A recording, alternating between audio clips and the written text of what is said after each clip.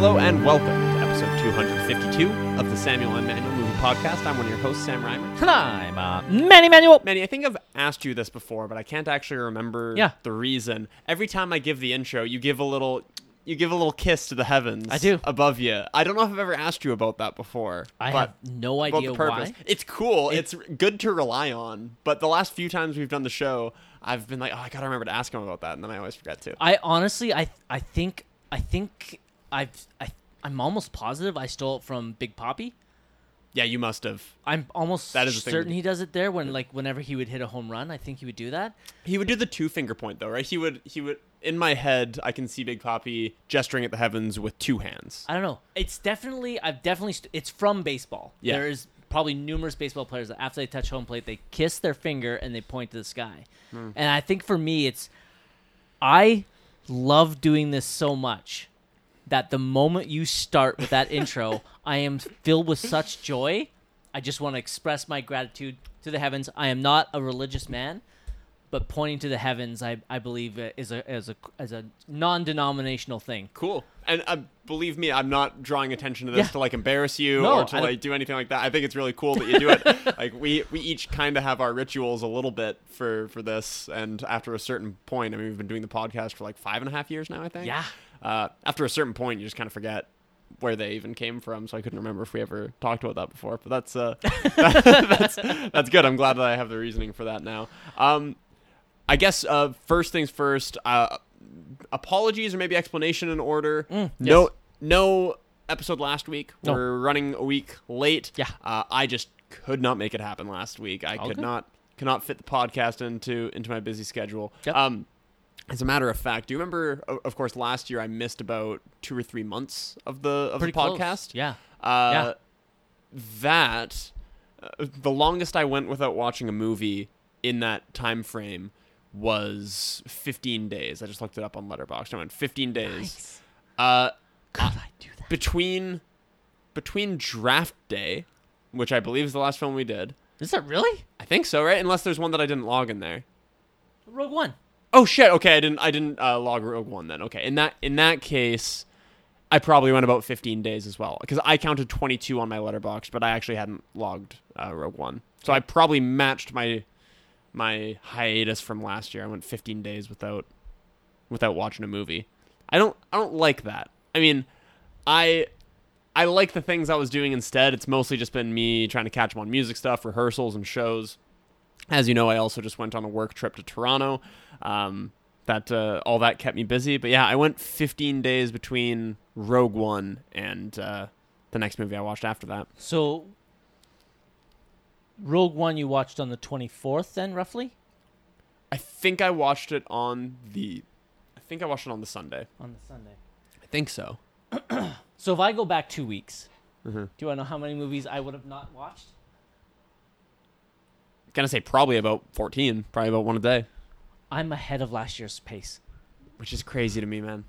1, 2, 3, 4, 5, 6. As we talked about before we went on air, you're probably not going to be able to keep that up for even in the next couple weeks. That pace will probably drop off, I imagine, as things in your life begin to change. But yeah, for right now, we're in May. We're almost halfway through the year, and you've exceeded your previous year's pace, which is pretty wild. You said I probably missed about 14 films. Yeah, 26. I've watched 26 movies in the last 2 weeks. 2 a day, basically? Pretty much. Wow. Pretty much.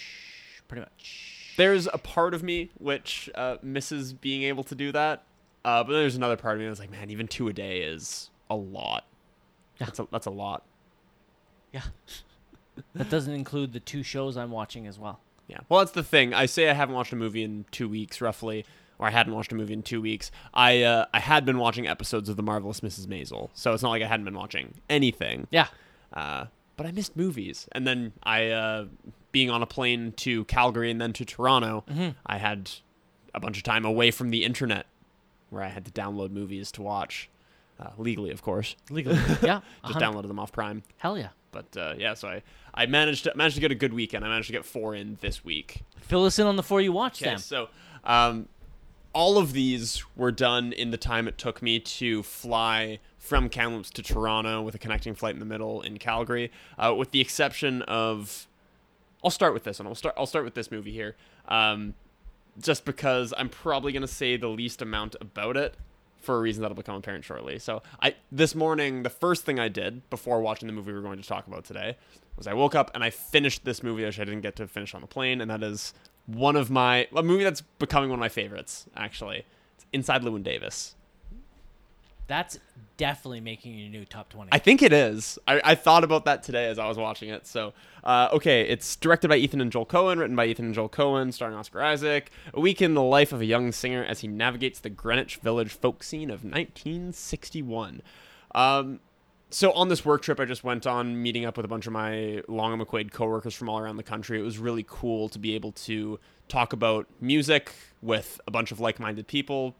All these people play a variety of instruments, have a variety of projects on the go in varying genres, and it was just really cool being able to connect with those people who I had never met before over some common ground, and it really got me thinking about music and artistry, and I knew that I had to download several movies off Amazon Prime for the ride back, because that was the main service I have on my laptop that I pay for, and you do have the option to download. And I've talked about this film before and what it means to me, but the more I watch it, I seriously don't know if there's a movie which speaks to me more about the nature of being an artist and the way that you can kind of fall in love with the pain that it brings. The way that Llewyn in this film gets shat upon, he misses opportunity after opportunity, is abused verbally by many people in his life, feels like a loser, gets kicked off stage, the way that life continually beats down on him, but he kind of fetishizes that sadness, to steal a phrase from BoJack Horseman. He fetishizes that sadness that he feels, and this is one of those films where the more I watch it, the more I feel there is to unravel.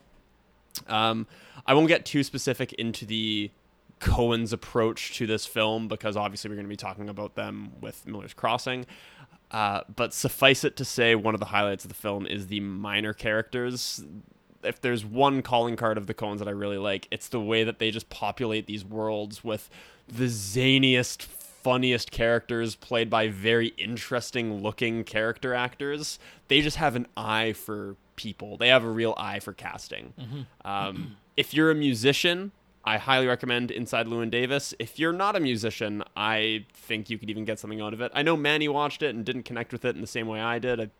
Don't let me speak for you, but I'm pretty sure it was like a 3 out of 5. Respect the artistry, but didn't connect on an emotional level sort of situation. There's no way it was less than a 3, because I didn't hate it. Yeah. But it did not connect with me. If you like the Coens' approach to film and their sometimes unorthodox approach to endings for films, I think this is a really good one. And I'll kind of leave it there, but I really enjoy this film. When we go do our top 20s over again, I know that this will be on the short list. Should we do that for 300? I think we should. I would love to go redo my top 20. And I think it would actually be a pretty severe change, actually. I've been thinking about it a lot. I think the list really would. I think we should just lock that in. Yeah, okay. Are we going to make it a 2-parter, or are we going to rush through it since there's going to have a lot of crossover? There's going to be some crossover. I don't think we should not crossover, but like carryover. Yeah, there you go. Yeah, like there will be a lot that are the same, even though there will be some fresh names on there. I think planning for it to be a 2-parter might be a bit of a stretch. The last one we had close to 40 films to talk about, and I say close to because there was, I think, 3 movies that we had overlap. There's only 3? I thought there was more. In my head, there was 3. Town, Sunshine, Private Ryan. Is that it? I think so. Yeah. I'm going to say there was 3 because do you know how many films we would have talked about then if it was 3 movies that overlapped? Would have been 37. So that just seems like a good number. Are you just double checking the math or double checking the facts on that one? Yeah, that's correct. 3. Manny's got a spreadsheet for everything. For some reason, I definitely thought it was more. No, our tastes don't overlap that much. Because all of our other lists are like 7. Well, yeah, all of our other lists have, let's say, tighter constraints. True. Than this one. Did you give your rating for Inside? I haven't yet, but it's a 5. Yeah, I figured. It's a very easy, very clear 5. So, cool. That is Inside Llewyn Davis. Another one that I was embarrassed to not watch sooner, but I'm happy to get to talk to you about now. So Manny chose me for the Manny Movie Club, and when he did, I remember thinking to myself, like, shit, I'm going to need to find time to watch this movie. little did I know, I wouldn't even have time to watch the movie we were doing for this podcast, which is always my first priority to get watched every week.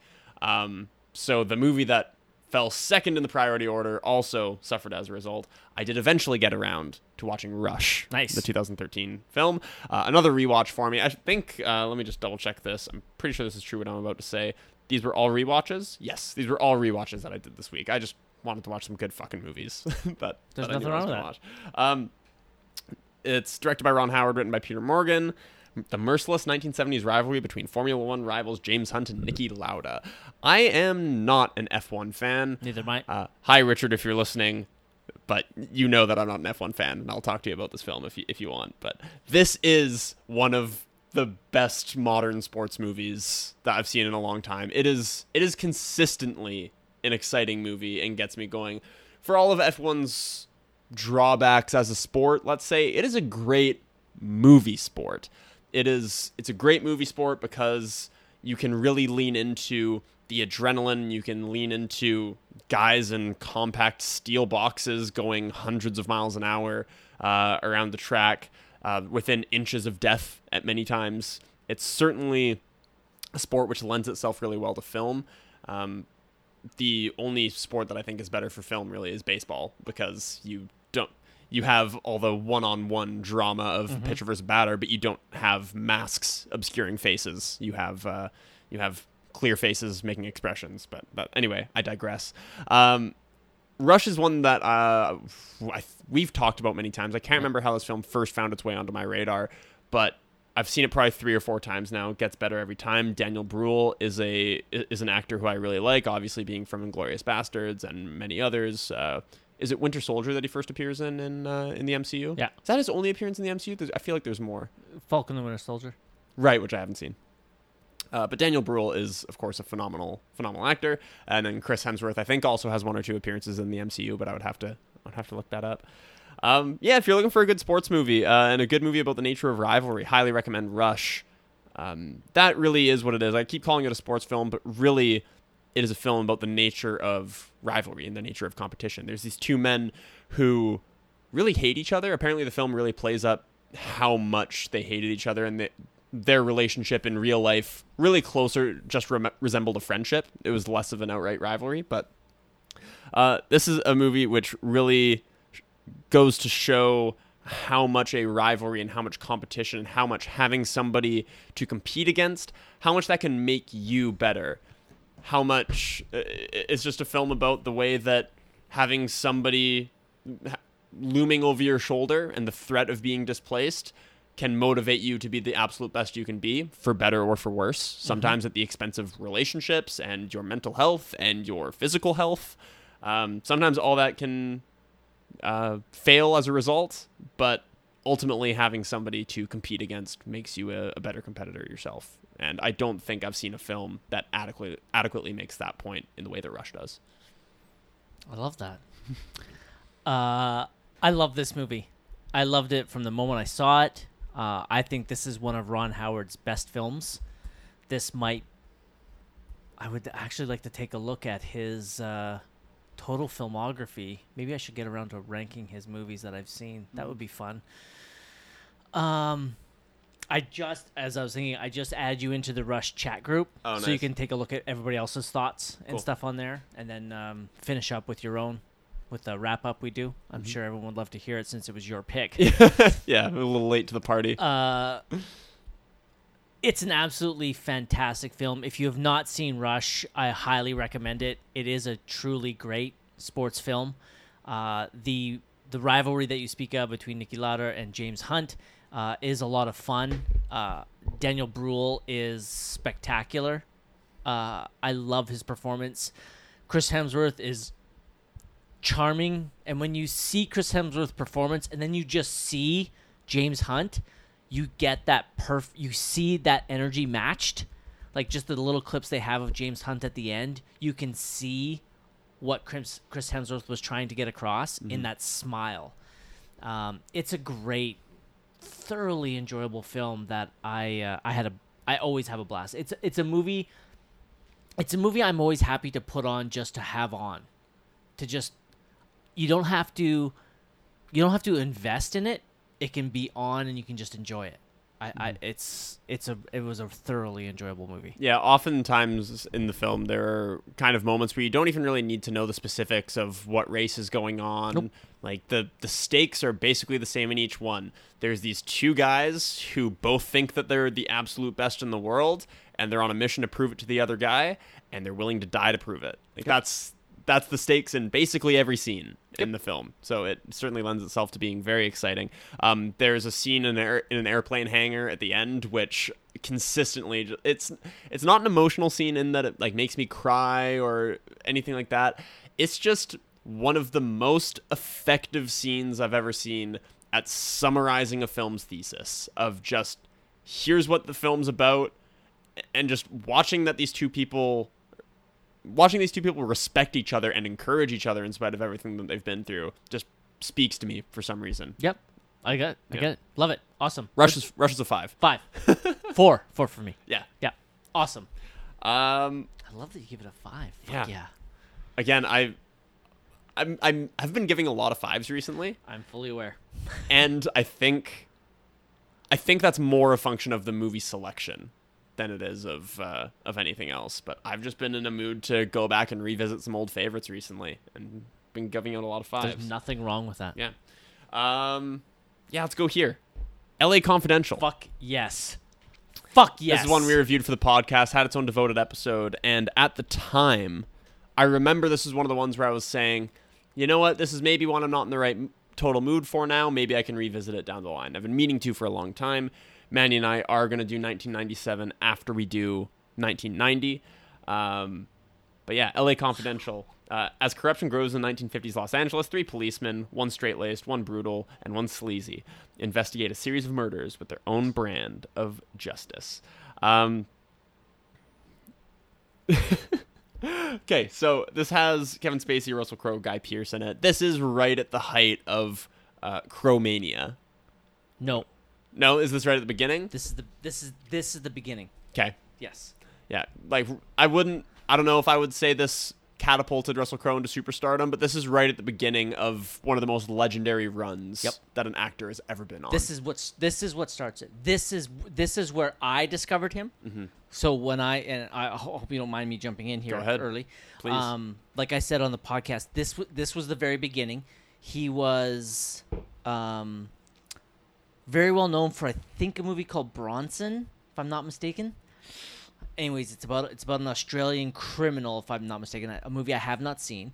That's what got him international attention, but this is the movie that put him on the map, and after this, it just skyrockets. Because 2 years later, we have The Insider, then we have Gladiator. Was I right? Is it Bronson?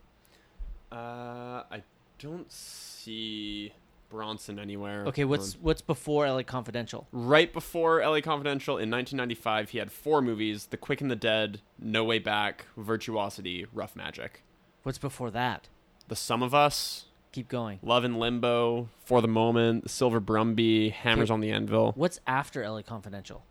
Heaven's Burning, Breaking Up. Okay, so I'm 100% mistaken. I thought there was an Australian film that really catapulted him. The Quick and the Dead. Sorry, is that 90? What year is 90? Quick and the Dead? Quick and the Dead is 95. And Virtuosity is 95 as well? Yes, correct. Virtuosity is so fucking fun, man. So fucking fun. But then we go, so we got LA Confidential, and then 99, The Insider, 2000, Gladiator, 2001, A Beautiful Mind, Master and Commander, Cinderella Man. Like, what a run that is, and then he kind of cools off after that. Yep. But, so LA Confidential is the beginning of that, and, man, was it a delight to rediscover that performance. And so good. This is one of the best versions of the good cop, bad cop cliche that there is, I think. Without it being a cliche. Yeah, it doesn't feel like a cliche version of it. It feels like a fresh take. It is a neo-noir. It feels like a very new school take on this sort of thing. And I think the inclusion of Kevin Spacey in there also kind of helps keep things fresh. But yeah, you get Guy Pearce as the straight-laced, by-the-book lieutenant who believes in traditional justice and the order of law. And you get Russell Crowe who believes that in order for justice to be maintained, you sometimes need to beat up and torture bad guys into confessions. And, you know, if you discover somebody who's taking advantage of a woman in some sort of way, that person doesn't deserve to see the law system. They deserve to see multiple fists to the face. So two different approaches to justice, and it's a film that really does a lot to explore those themes, and it's certainly a lot of fun. Guy Pearce, Russell Crowe, and Kevin Spacey all give fantastic performances, and the writing is really good. I think I have the same feelings about the film that I had last time, which is mostly that I think the scenes of investigating and the crimes themselves are really interesting, and I just have very little investment in the Russell Crowe, Kim Basinger storyline. I don't really buy into that much, but all the rest of it's very good. All the violence and all the gunfighting all look spectacular. That gunfight in the moonlight at the very end is a beautifully lit scene, one of the best lit scenes I've seen in a long time. So big kudos to the fine people behind LA Confidential. It got a 4 again for me, but I will definitely revisit it. I'll continue to revisit this from time to time. It's one of the best neo-noir films out there right now. And a fun side note about this is that my brother has listened to a band for many years, a band called Rollo Tomasi. No. Yes, there's a band called Rollo Tomasi, and I didn't know that he didn't know this, but about a year ago, he messaged me. He's like, "Did you know that Rollo Tomasi was a character in LA Confidential?" I'm like, yeah, I've seen that movie. And he went on to watch it and said that he loved it. Good. Awesome. Did your brother give it a 4 as well? I can't remember. Did your brother give ratings? Yeah, he has Letterboxd now. I should check what he has.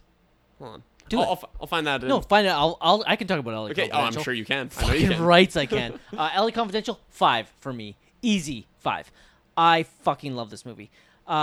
Anytime right now that we talk about Kevin Spacey, it just makes me sad because I think about how fucking incredible he is as an actor, and it just saddens me that he is just a monster of a man and we lost that incredible talent, because he would still be killing it today if he wasn't such a piece of human garbage. You have a rating? No, he has 2 Russell Crowe movies rated, but neither of them are LA Confidential. All right. He has. I told him to watch Master and Commander, and he gave it a 4. A 4? Yeah. Jesus Christ, Nick. And Gladiator, 4.5. Okay. It's not on the show, so he's allowed to give half Gladiator points. higher than Master Commander. That I think, even though I think I'm on your side in the sense I like Master and Commander better than I like Gladiator, I don't think that's a popular opinion. I think it's not. I think most people would say they like Gladiator better. 100%. Yeah, that's more of a testament to how underrated Master and Commander is, though. I agree. And I know Rachel right now is screaming at me. I fucking love Master and Commander. I cannot... that one, we're re-reviewing. We should. We get to, because that was that was a 5 in 1 episode. Oh yeah, that was back when we were doing 5 movies in 1 week for. Yeah. Wow. Yeah, I cannot wait to re-review that. I am dreading doing the Lord of the Rings movies. Dreading. No way, dude. Actively dreading. You didn't hate the Lord of the Rings when we watched it last time, though. No, but I don't love them. No. But not love to dread is a pretty big gap. Yeah, but I have no desire to revisit that series. 0. That's the dread. I'm like, I have no desire. If you were somebody inclined to drink alcohol, I'd say we should just get together and do the Lord of the Rings drinking game. But I saw this great clip. What was it? It was the Lord of the Rings movie with every time Legolas speaks to Frodo. And it's one scene. Yeah. So in the Lord of the Rings drinking game, there's a bunch of different rules of like take a drink every time you hear the word precious and stuff like that. And there's one that's every time 2 women talk to each other, finish your drink. And I don't think it ever happens. In like 14 hours of extended edition material. It just doesn't happen. That's phenomenal. All right, what's the last movie you got? Last movie. Oh, by the way, LA Confidential we reviewed in 2020. It was episode 96. That's a long time ago now. Yeah. Was the pandemic ongoing at that time? Oh, 100%. That's ooh. Or was March. that was March? March. So it's right at the very beginning then. Yep. Interesting. Wow. Did we have somebody on for that one? I can't remember. No. No. No. You know what I've actually... Sorry, this is a bit of a tangent here. You know what you know what episode no. I've kind of wanted to re-listen to recently? I've wanted to go back and listen to the Good Will Hunting one, because that was... We had T-Bone on for that one, but that was right at the very beginning of the pandemic. I think we recorded that like March 12th, 2020 or something like that. Or March 11th maybe, I don't know. March 16th. March 16th? Yeah, so that's like the week that everything happened. So I'm very curious to go back and listen to it and kind of see what we all thought of everything. If I'm not mistaken, it's still our most listened to episode. Which is kind of funny. It's kind of disgusting. I wonder if the pandemic played into that, or if it was... It's possible. Well, I think he did tell all of his students to go listen to it? Yeah. That's funny. Partially just to piss you off? I don't know. I'm glad he did it for that and not the other one he was on. Oh, yeah, because he was on Dumb and Dumber, right? Yeah. Him and Kyle? Yeah. That was a fun episode. Was it? Yeah. We had four people on the show, 3 people gave it a 5, and 1 person gave it a 2. Yep. That person was you. Okay, last movie that I want to talk about this week. The 2014 drama sci-fi thriller. One that I've wanted to revisit for some time. Oh, shit. Was on... Oh, I should have had this pulled up before. Was, I believe, on my top 10 of the decade list. Ex Machina. A young programmer is selected to participate in a groundbreaking experiment in synthetic intelligence by evaluating the human qualities of a highly advanced humanoid AI. Written and directed by Alex Garland, starring Alicia Vikander, Domhnall Gleeson, and Oscar Isaac of Inside Llewyn Davis fame. I watched 2 Oscar Isaac performances this week, both of which are spectacular. You mean Triple Frontier fame? Yes. Oh, yeah. Oscar Isaac. You know, the guy from Triple Frontier. Yeah. That's how I usually just... Oh, that guy. That guy. Oh, Oscar Isaac. Yeah, okay. I want to watch that again, actually, now that I think about it. Triple Frontier. That was a fun one. I fucking love that That was movie. a fun little episode. I've been really curious to revisit this one ever since ChatGPT kind of got popular. And people have been talking about AI again. It's all over the news again. Talking about how we're all going to lose our jobs, how it's going to take over the world, yada, yada, yada. And the world has become really re-interested in AI. And I think I read one of the trivia notes on this film where Alex Garland said, while he didn't give a specific year this is supposed to take place in, he said something like, Ex Machina takes place 5 minutes in the future. Where it's just close enough that it could feel like real life now, but it's just far enough away that it still feels a little bit futuristic. And while the notion of an AI having a full humanoid body and a realistic looking face is still a bit out, and being able to talk this, being able to be this advanced and being able to make drawings and interpret art and stuff, that's still far off. AI in the last 9 years since Ex Machina came out has already made pretty scarily large strides. Massive strides. Just the physical body is still nowhere close. Yeah. Oh, yeah. That's the most sci-fi element of this, is that you could have a body look, or like a humanoid look that realistic, basically. Yeah. Excellent performances all around. It's a very intimate cast. It's only really Oscar Isaac, Domhnall Gleeson, and Alicia Vikander in the movie. There's one actress whose name I don't have in front of me who plays Oscar Isaac's character's like servant, basically, who doesn't have any lines. And other than that, those are like the only 4 people in this movie. So it's very intimate, takes place in a confined space. It certainly has horror elements in it. There's a lot of things that occur in the movie that feel like a horror film. And it's very tense, and it does a really good job of keeping you guessing all throughout the film. It's one of these ones, in my opinion, that gets better on rewatch because you kind of pick up little things that you didn't expect to get the first time. I was so impressed with it on first watch because it totally didn't go where I thought it was going to go. I'm trying to be very vague about this because there's a couple of plot points I just don't want to... A couple of plot points I just don't want to give away. Totally. But when I recommended this to one of my coworkers, he said to me, I've been avoiding watching that because I think I already know what's going to happen. And then he said a thing that he thought was going to happen, which I'm not going to repeat. Thank you. And I you may be able to guess what that thing was. He's like, I think I know what's going to happen. I think it's this. And my only response to him was, I'm going to do my best not to react to that. I'm going to do my best not to tip my hand whether you're right or wrong. But even with that assumption, I think you'll get something out of this movie. So I'll kind of generalize that to anybody who's considering watching Ex Machina. If you are at all into sci-fi, if you're at all interested in AI, if you're at all looking for kind of a mystery thriller sort of situation, mystery might be the wrong word. If you're looking for like a thriller, it's a thriller. Yeah, if you're looking for a thriller, that's quite an intense, intelligent movie. I think no matter what your preconceived notions are, you're going to go into it and really like it. It's one of the smartest films that's been released in the last 10 years, and I will continue to go back and revisit it. And unfortunately, I think it's only going to get more true and more prescient and more relevant as time goes on. Like The Truman Show did. Oh, yeah. You know how you watch The Truman Show now and you just get a pit in the middle of your stomach? Just like, wow, guy being watched all the time and has his entire life turned into a performance and has trouble separating his character from his personality. Thank God that never came to pass. Yeah. I think we'll kind of feel like that about Ex Machina in the future. So this is another 5 for me. Look at you. Insanely intelligent movie and makes me giggle, makes me giddy. So I watched those 4 in transit. Nice.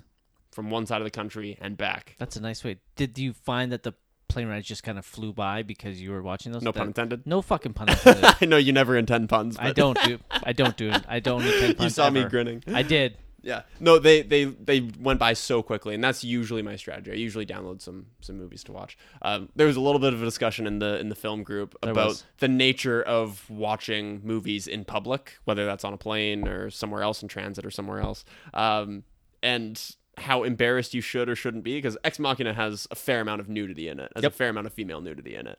And I did find myself, admittedly, kind of looking over my shoulder like, hey guys, I promise I'm not a pervert. Like, I promise I'm not just like watching porn on this plane right now. It's it's a movie. But, I didn't It's say a that. damn good one. You guys should watch it. Yeah. Admittedly, I did have my pants off at the time, so I can see why people were looking at me strange, but... I've only seen Ex Machina once. Really? Yep. And it's one that I am excited to revisit. I watched it so long ago, I wouldn't be able to give it a rating. I would say probably from my vague recollection, like I remember most of it and the gist of it, I would say it's probably a 4. Probably a 4. But that's unofficial.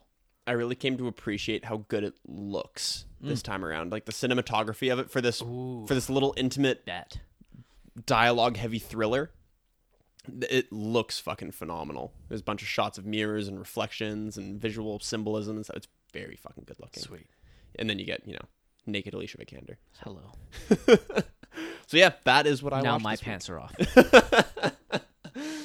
Nice of you to join me, finally. I know. The people listening don't know. Nope. They assume we're fully clothed. They have no idea. No.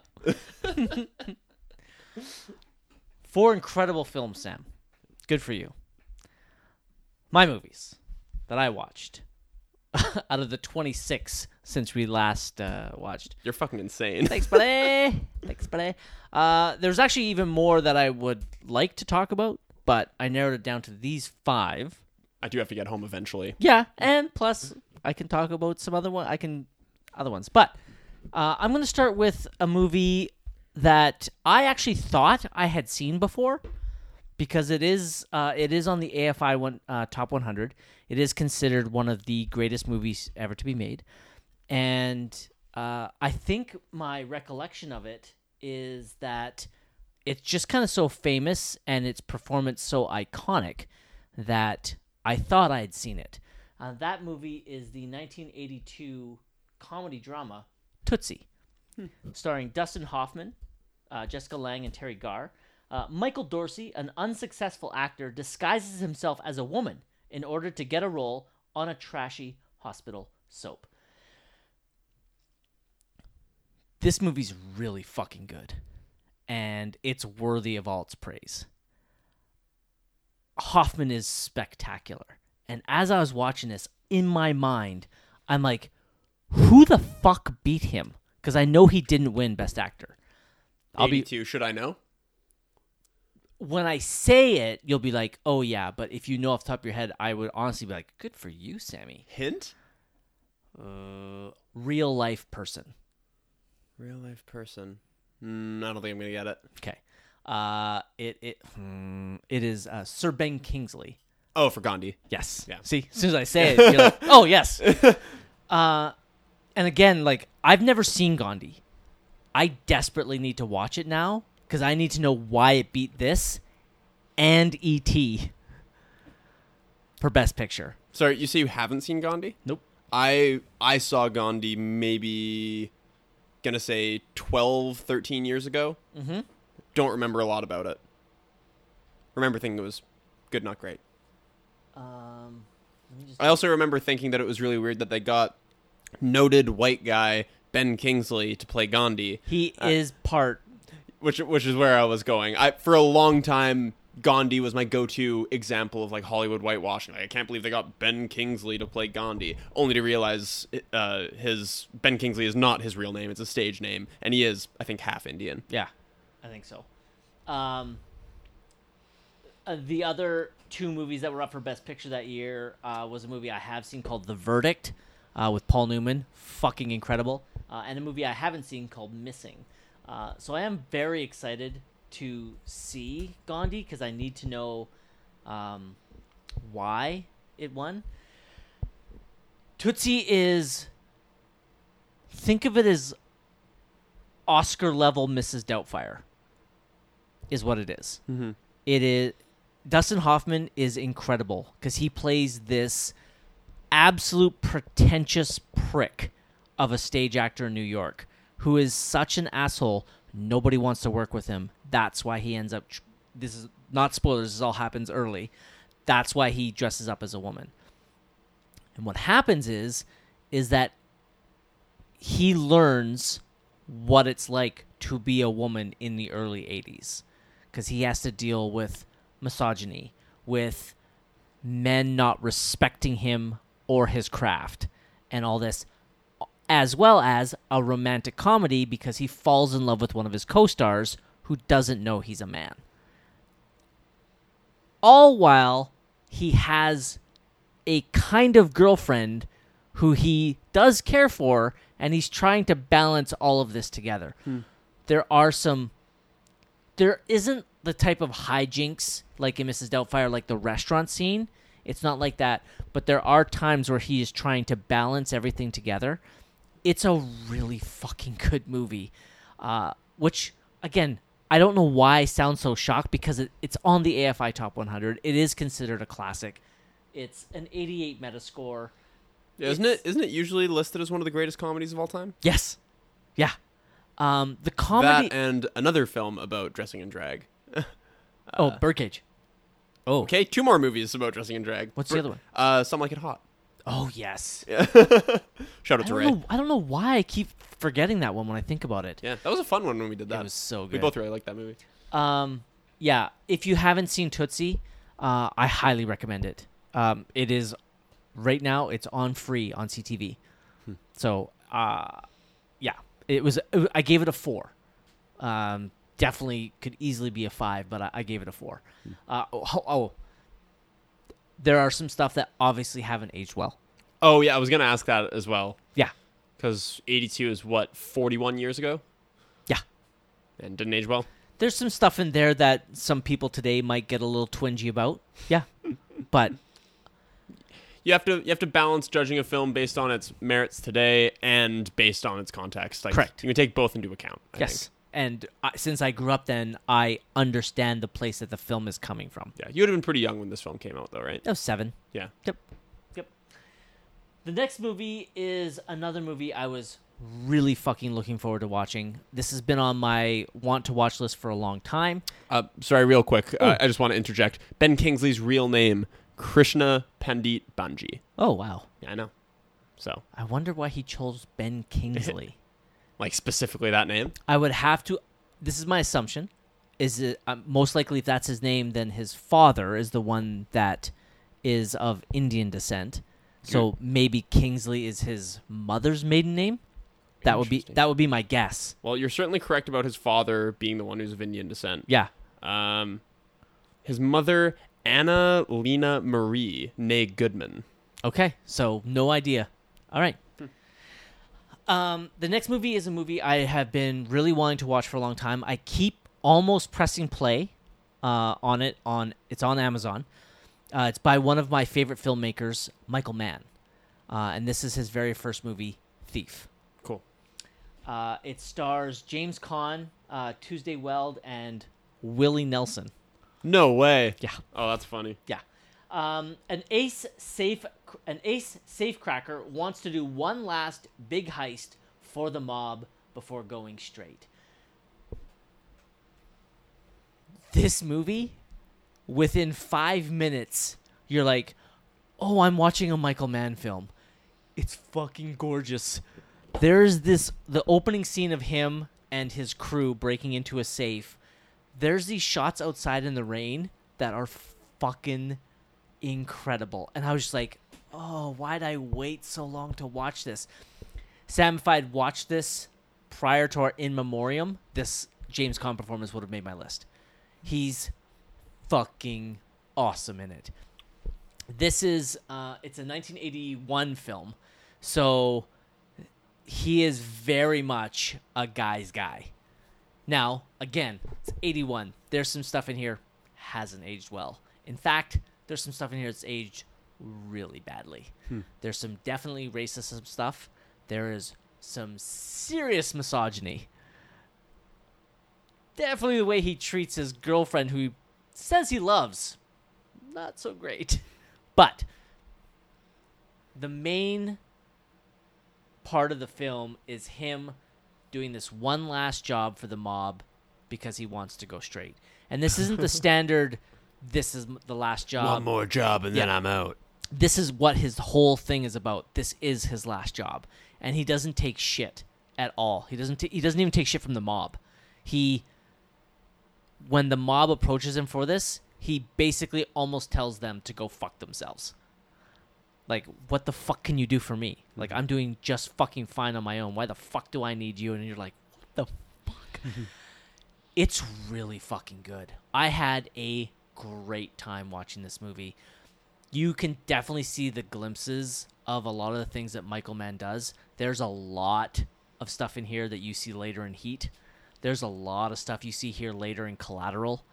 It is a really great first movie. And again, taking it for its time in 1981, this is a thoroughly enjoyable movie. Again, with some stuff.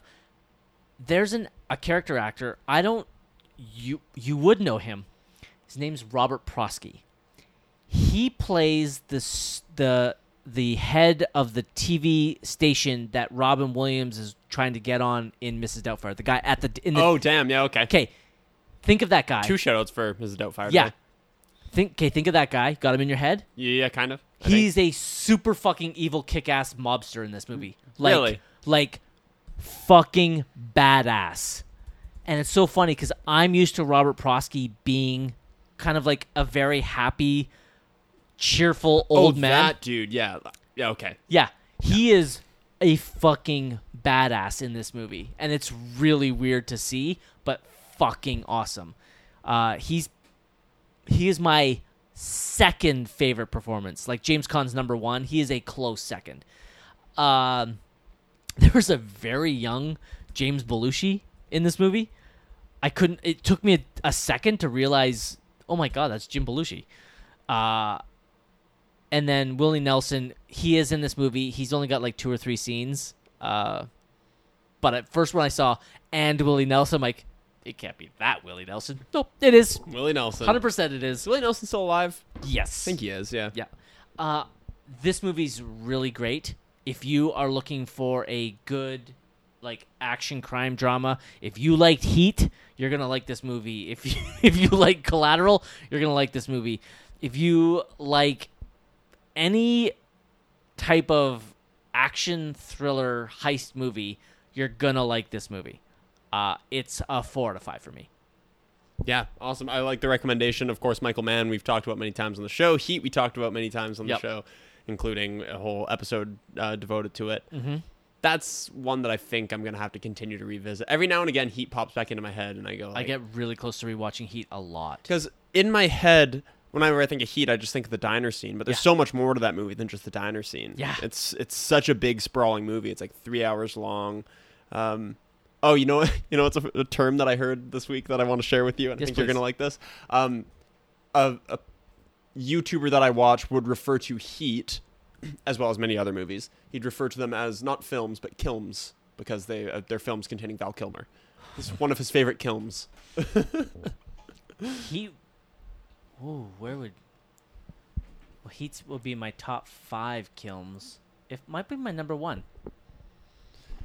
Again, it comes back to kind of the age-old debate of, like, what is a kilm? What's a Val Kilmer movie? Is it a movie that he's in, or is it, like, the movie that you like him best in? Because... Okay, if it's a movie I like him best in, then it's not number 1.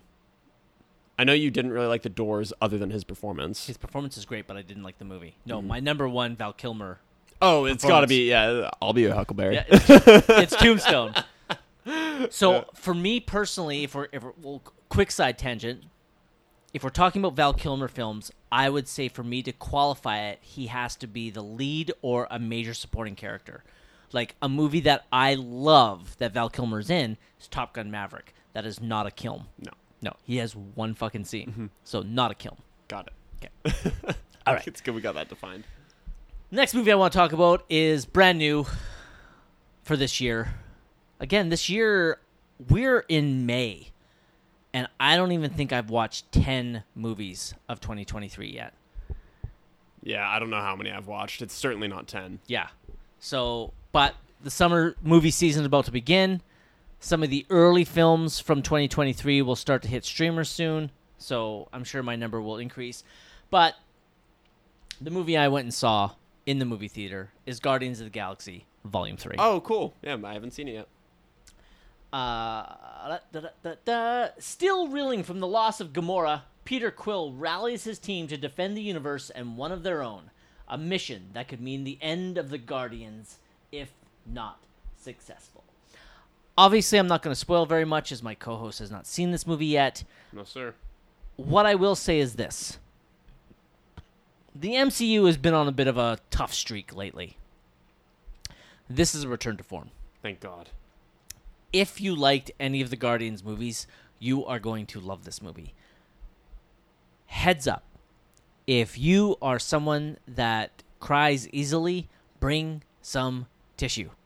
This movie is very emotional and all in good ways.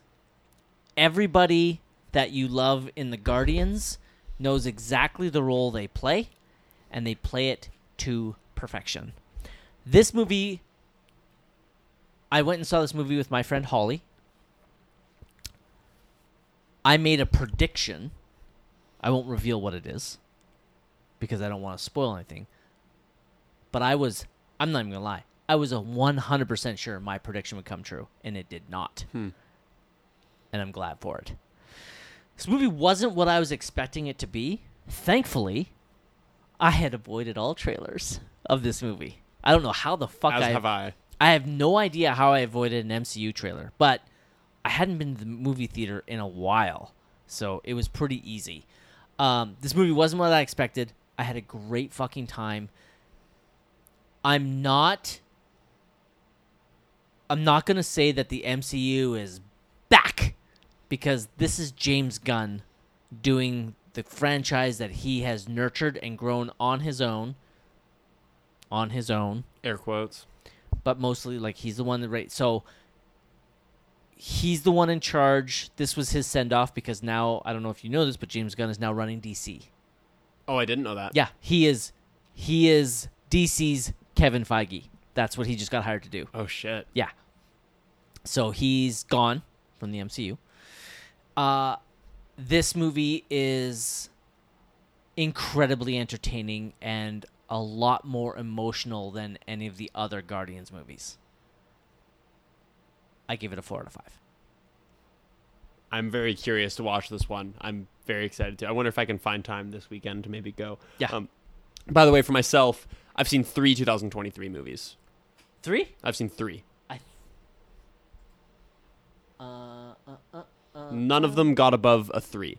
Holy shit! Really? Yeah, I've watched 3 pretty middling films this year, including one that I watched with you. If you recall what that one was. Oh, right, Ant-Man. Yeah, Ant-Man Quantumania. Okay, I'm at 8. You're at 8. 8, and I have Any standouts that I should be focusing on? Guardians of the Galaxy. Yeah. That's spoiler alert. It's my current number 1 film of the year. Have you seen John Wick yet? John Wick 4? No, I haven't seen John Wick 2 or 3. Yeah, me neither.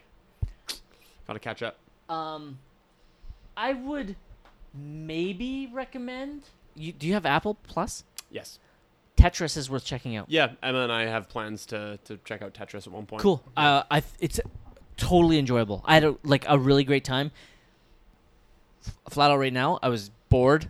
I actually got a little ahead on some of my sample planning. Tetris will not be in any category. Yeah. But I gave Tetris a 4 because I had a completely fun time watching that movie. Taron Egerton, I think. Egerton, winnable. He's just continuing to grow on me as an actor. It feels like he's not like a big household name for like young guys. Yeah. But he should be. Yeah. Especially after Rocket Man. Yes, I agree. Rocket Man was exceptional. Yeah, and Kingsman. I haven't seen the sequels. But me neither. I've heard they're bad. Okay, good. I'm happy to avoid them. Yeah. Okay, Guardians of the Galaxy 4. Mm-hmm. 2 more movies to go. So, I'm going to end... Oh, yes, sir. I was just going to ask you what else you watched, because I have Tootsie and Guardians, but it was Thief. Thief, yeah. So I want to talk about this movie. I'm going to kind of spoil it, because I doubt you're going to watch it, and I doubt anybody listening is going to watch it. Cool. It's this movie called Alice. A spoiled Manhattan housewife reevaluates her life after visiting a Chinatown healer. That description does not begin to describe the movie that I watched. Only shortly before I watched this did I even know this must have been up for an Oscar. Yeah, okay. So it was nominated for... Oh, Best Screenplay. Of course it was. Fuck. Because it's a Woody Allen film. Didn't know it was a Woody Allen film until shortly before I started, because I think when I went to watch it, obviously his name comes up, and I was like, oh, shit. I'm not going to really spoil the movie, because this description doesn't tell you what the movie's about. I know we've talked about this before, but just maybe really brief. How do you feel about Woody Allen as a creator, as an artist? I don't have a lot of experience with his films. So I've always found... Okay. Obviously, maybe some people don't know. Overall good guy Woody Allen? Thank you. Piece of shit. Yeah. Is the translation for that. Yes. Piece of shit for sure. Prior to him being a piece of shit. Prior to it being known that he was a piece of shit. Yes. I always found him annoying. Just him. Yeah. Not his movies. I don't have a lot of experience with his filmography. So I've been looking forward to watching his films to try to understand the love and adoration this man gets in the film community. I did watch one of his Oscar-nominated films, Bullets Over Broadway, for one of our years. It was completely entertaining. There was an Oscar-winning performance in it from Diane Wiest that I thought was worthy. She was really good in it. It was a definitely an entertaining film. This movie's premise is fucking spectacular. That plot description does not tell you what this movie's about. What I'm about to tell you, I'm going to spoil a lot of this movie. If you want to if you end up wanting to check it out, no, I can't recommend it, because there's probably other movies in 1990 that I think you would enjoy more. You would enjoy this movie for watching it and seeing the potential of another great film that was squandered. This movie is about a Manhattan socialite. She's completely spoiled. She's in a 17-year marriage where she's not really happy. She's complaining about her back pain, so she goes to see this Chinese doctor in Chinatown, and he gives her a herb. Is it a herb the first time? or something to put in her drink, and it gives her superpowers. The first superpower she gets is this ultra confidence and incredible knowledge. So when she goes to her school to pick up her kid, who I can't even remember if she has a son or a daughter, she starts flirting with this other father there, who is a jazz musician. Shocker, because it's fucking Woody Allen, who is obsessed with jazz. I'm sorry, I just broke your heart. I'm sorry. Yeah. I saw you just take the biggest breath. You're like, no. That's unfortunate. The scene is unbelievable because she is... This is Sissy Spacek. Oh, sorry. No, Mia Farrow. She's basically playing the female version of Woody Allen, and it's one of the reasons, heads up, I gave this movie a 3. Any other type of performance, easy 4. But she's basically a female Woody Allen, and it annoyed the fuck out of me constantly. In this scene, she becomes so fucking confident and knows so much about jazz. She's sexy as fuck as she somewhat basically seduces this guy and tells him, we're going to get together and we're going to fuck later, without saying it.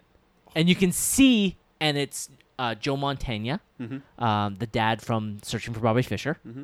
He's just like, what is going on? He's like so blown away.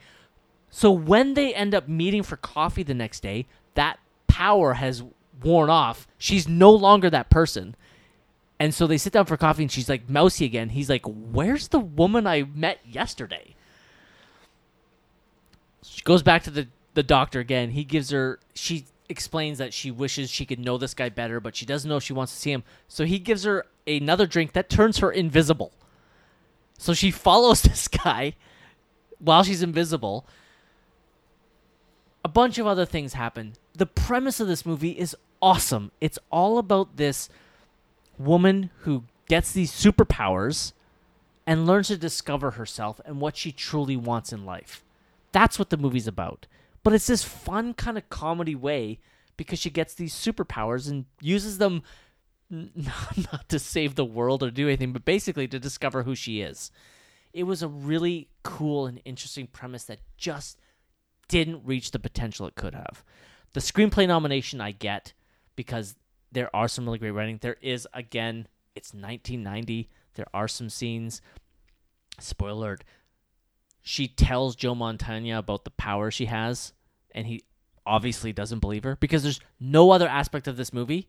The rest of this movie is set in 100% realism. Just these Chinese herbs give you superpowers.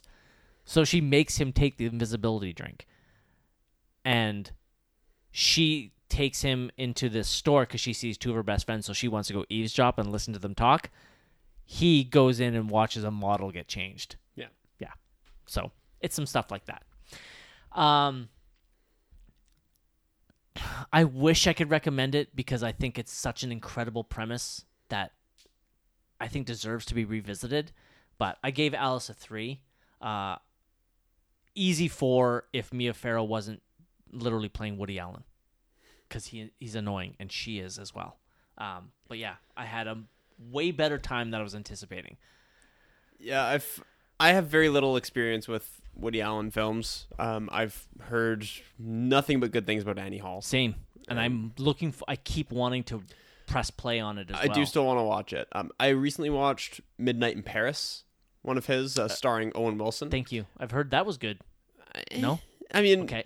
Owen Wilson is Woody Allen. He's playing Woody Allen, so he's just kind of annoying and like a little bit pretentious and neurotic. Yeah, neurotic. Thinks he's better than everyone because he likes French literature from a particular period, and it has again interesting concept. I just don't like the delivery, or I don't like how it was delivered upon. It's about a guy who is in Paris with his wife. I think I'm trying to remember this. He's in Paris with his wife. And he's not having a very good time at all. She just wants to, do all the sightseeing stuff, and he just kind of wants to stay in his hotel room and read. And he discovers, again, it has one fantastical element that he rolls with. He discovers, I think, a coach, I'm thinking like an old timey car, like. I don't know what the word would be, but it's like a 1920s or 1930s automobile sort of thing. Yep. At midnight, shows up, takes him from his hotel room into the Paris of old that he respects so much, with all these thinkers and writers that he respects, and he gets to just hang out in a bar with them and have conversations. See, that's a cool premise. It's a cool premise, but Woody Allen writes the main character to be himself as just like the smartest guy in the room, and I'm really so much better than everyone else because I like this one specific era of French poetry, and it just comes off as so fucking pretentious. Oh, fuck. Yeah, see, that premise is incredible. I gave it a 3. It was a cool concept. I just didn't like the execution. Oh. So, Woody Allen. Okay. The guy does volume. I'll give him that. Yeah, he works a lot. Works a lot. Not anymore. Writes a lot. No, not a lot. Not a lot anymore. Yeah. Yeah. Okay. Well, I'll probably end up watching that because that premise just sounds fucking cool. It's cool. I gave it a 3. It's fine. It's visually pretty cool, and Owen Wilson does do a pretty good job of the performance, but the character's Woody Allen. Okay. Prepare yourself for that. The last movie I want to talk about is a movie that came out of nowhere. Sorry, I have Tootsie 4 stars, Thief 4 stars, Guardians 4 stars, Alice 3. Correct. Okay, all right. The last movie I want to talk about is a movie I'd never heard of. A movie that I just added into my 1990s watch list because it was in a movie in 1990 and had an actor that I fucking love. That movie is the action crime thriller Narrow Margin, starring Gene Hackman, Ann Archer, and some bunch of other people I don't fucking know. A Los Angeles deputy district attorney is sent to protect a woman who accidentally witnessed a mafia murder. Doesn't quite fully explain why this movie's so good. So I'm not going to spoil... No, not really going to spoil anything. Gene Hackman plays a deputy Los Angeles district attorney. So he's not a cop. He's a district attorney. Deputy district attorney. This woman witnesses a murder that is done by a mafia boss. The mafia boss isn't the one that pulls the trigger, but he's in the room and orders the killing of her blind date. Yes. Holy shit. Yeah. She goes into hiding. She is tracked down by Gene Hackman, who is followed by the mafia hitmen. This is the one little spoiler thing, but it really isn't because they're the main characters. They escape her cabin. Oh, by the way, all of this filmed in BC. Cool.